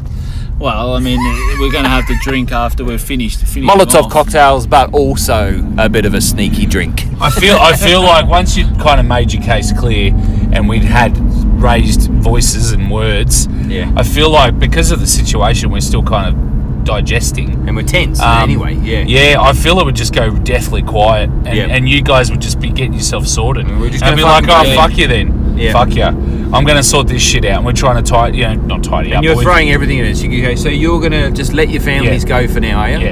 And isn't it better to work out where they are and see if they're safe? And if nothing's wrong, then we can pursue this. Me and Glenn just high-fiving each other. I reckon at one stage it gets so tense that it's almost like a Mexican standoff. We're all pointing our guns at each other. I would say all Keith has to do is put his arm in the middle. Yeah, we're all pointing our guns at each other. Like, Warren's got his gun pointed at Luke, Luke's got his gun pointed at Keith, and I've got my gun pointed at yourself. Yeah. I actually feel like what would happen there is that Keith is starting to become a little bit more aggressive in moments. I think he's keeping a check on it most of the time, but because of this mutation, I feel like it's affecting his character a little as well, but it's only in bursts. Yeah, he's getting a bit twitchy. We start all firing up at each other, and then he does not put his arm in between. Smashes something. But he gets fucking angry all of a sudden. We're a little fearful. I reckon he like punches a tractor over. Yeah. Like he hits it so hard it tips over. He's like, you do what you gotta do. Yeah. Yeah, and we see the mutation's starting to go up his neck and stuff now and into his ear. But just leave me be or something like. Just not try and push him to anything. I'm a bit concerned about leaving you with. I'm concerned as well, but I'm not gonna leave. Nah, I feel like he's got his uses. Yeah. Can you carry this for me? Carry me, Keith. Carry me. But so because we definitely agree on that part of it anyway. He just doesn't want us fighting. So the aggression has come out because he doesn't want us fighting with each other. Yeah. But you can sort of see a hint of perhaps something to come. All right, we're at 61 minutes. Yep. And you guys have fucked off. Should we call it there? Yeah. I think so. This is the end of this. So have you left? I reckon we're gone. You guys are sorting your thing out. We're doing our thing. So we've stayed at the abandoned property. We're aware of the fact that we probably need to get out of there ASAP. Yeah. And so we're setting up our ATVs for some long haul kind of search party stuff. You guys have headed back in the direction of the Butcher's Brood. We came, because they won't be expecting a second attack, which is excellent. No, well, that's right. They might be trying to regain themselves. Join us next time for episode Chapter 9. Chapter 9. So what we'll do now is, Warren, you'll be saying what you're doing with your lot, and I'll say what I'm doing with Glenn, which is going to get pretty pornographic, Glenn, let me tell you. It's all right at the moment because you're here. For this for all these episodes. Actually, can I change my mind? I'll stay with Warren now. It will still get pornographic. Me and the Butcher, look out. No, so thanks for joining us, Glenn. First of all, thanks, my pleasure. Yeah, it was good fun. We'll definitely have you back again for another movie, something. Maybe like the top 10 movies on a desert island. If you could only choose 10, I know it'd be pretty much impossible to choose just 10, but see how we go. Yep. Love to do it. Thank you, Warren, or should I say Ice Cube, for joining us this evening as well. Mr. T. Thank you, Mr. T. It works. It works on many levels. And and as I said, people, if you want to contact us for any reason whatsoever except for pictures of your penises or your vaginas, you can email us at flyonthewallpodcast11 or 11 at gmail.com. You can also contact us via Instagram, which is flyonthewallpodcast with a lowercase underscore between each of those words. And you can private message us, you can direct message us, which is the same thing. I don't know why I say private message. And you can leave comments on our pictures and all that kind of jazz as well. Love to get some feedback. And also you can contact me if you've got a blog or something like that. You can contact me on WordPress, Imperial Rebel Orc. Any final words, fellas? Not at all. Thank you very much for joining us. We seem to be getting longer and longer, don't we? Well, Lots to talk about, mate. Lots to talk about. There is a lot to discuss. Sometimes it is, Yes. Next week we'll just have a minute. Yeah, just a snappy episode. No, thank you everybody for joining us. Please don't hesitate to get in touch. It's always awesome to have your company. Yeehaw. And hang on, keep talking while I plug this motherfucker in. Stick around. Come on, get to the chopper.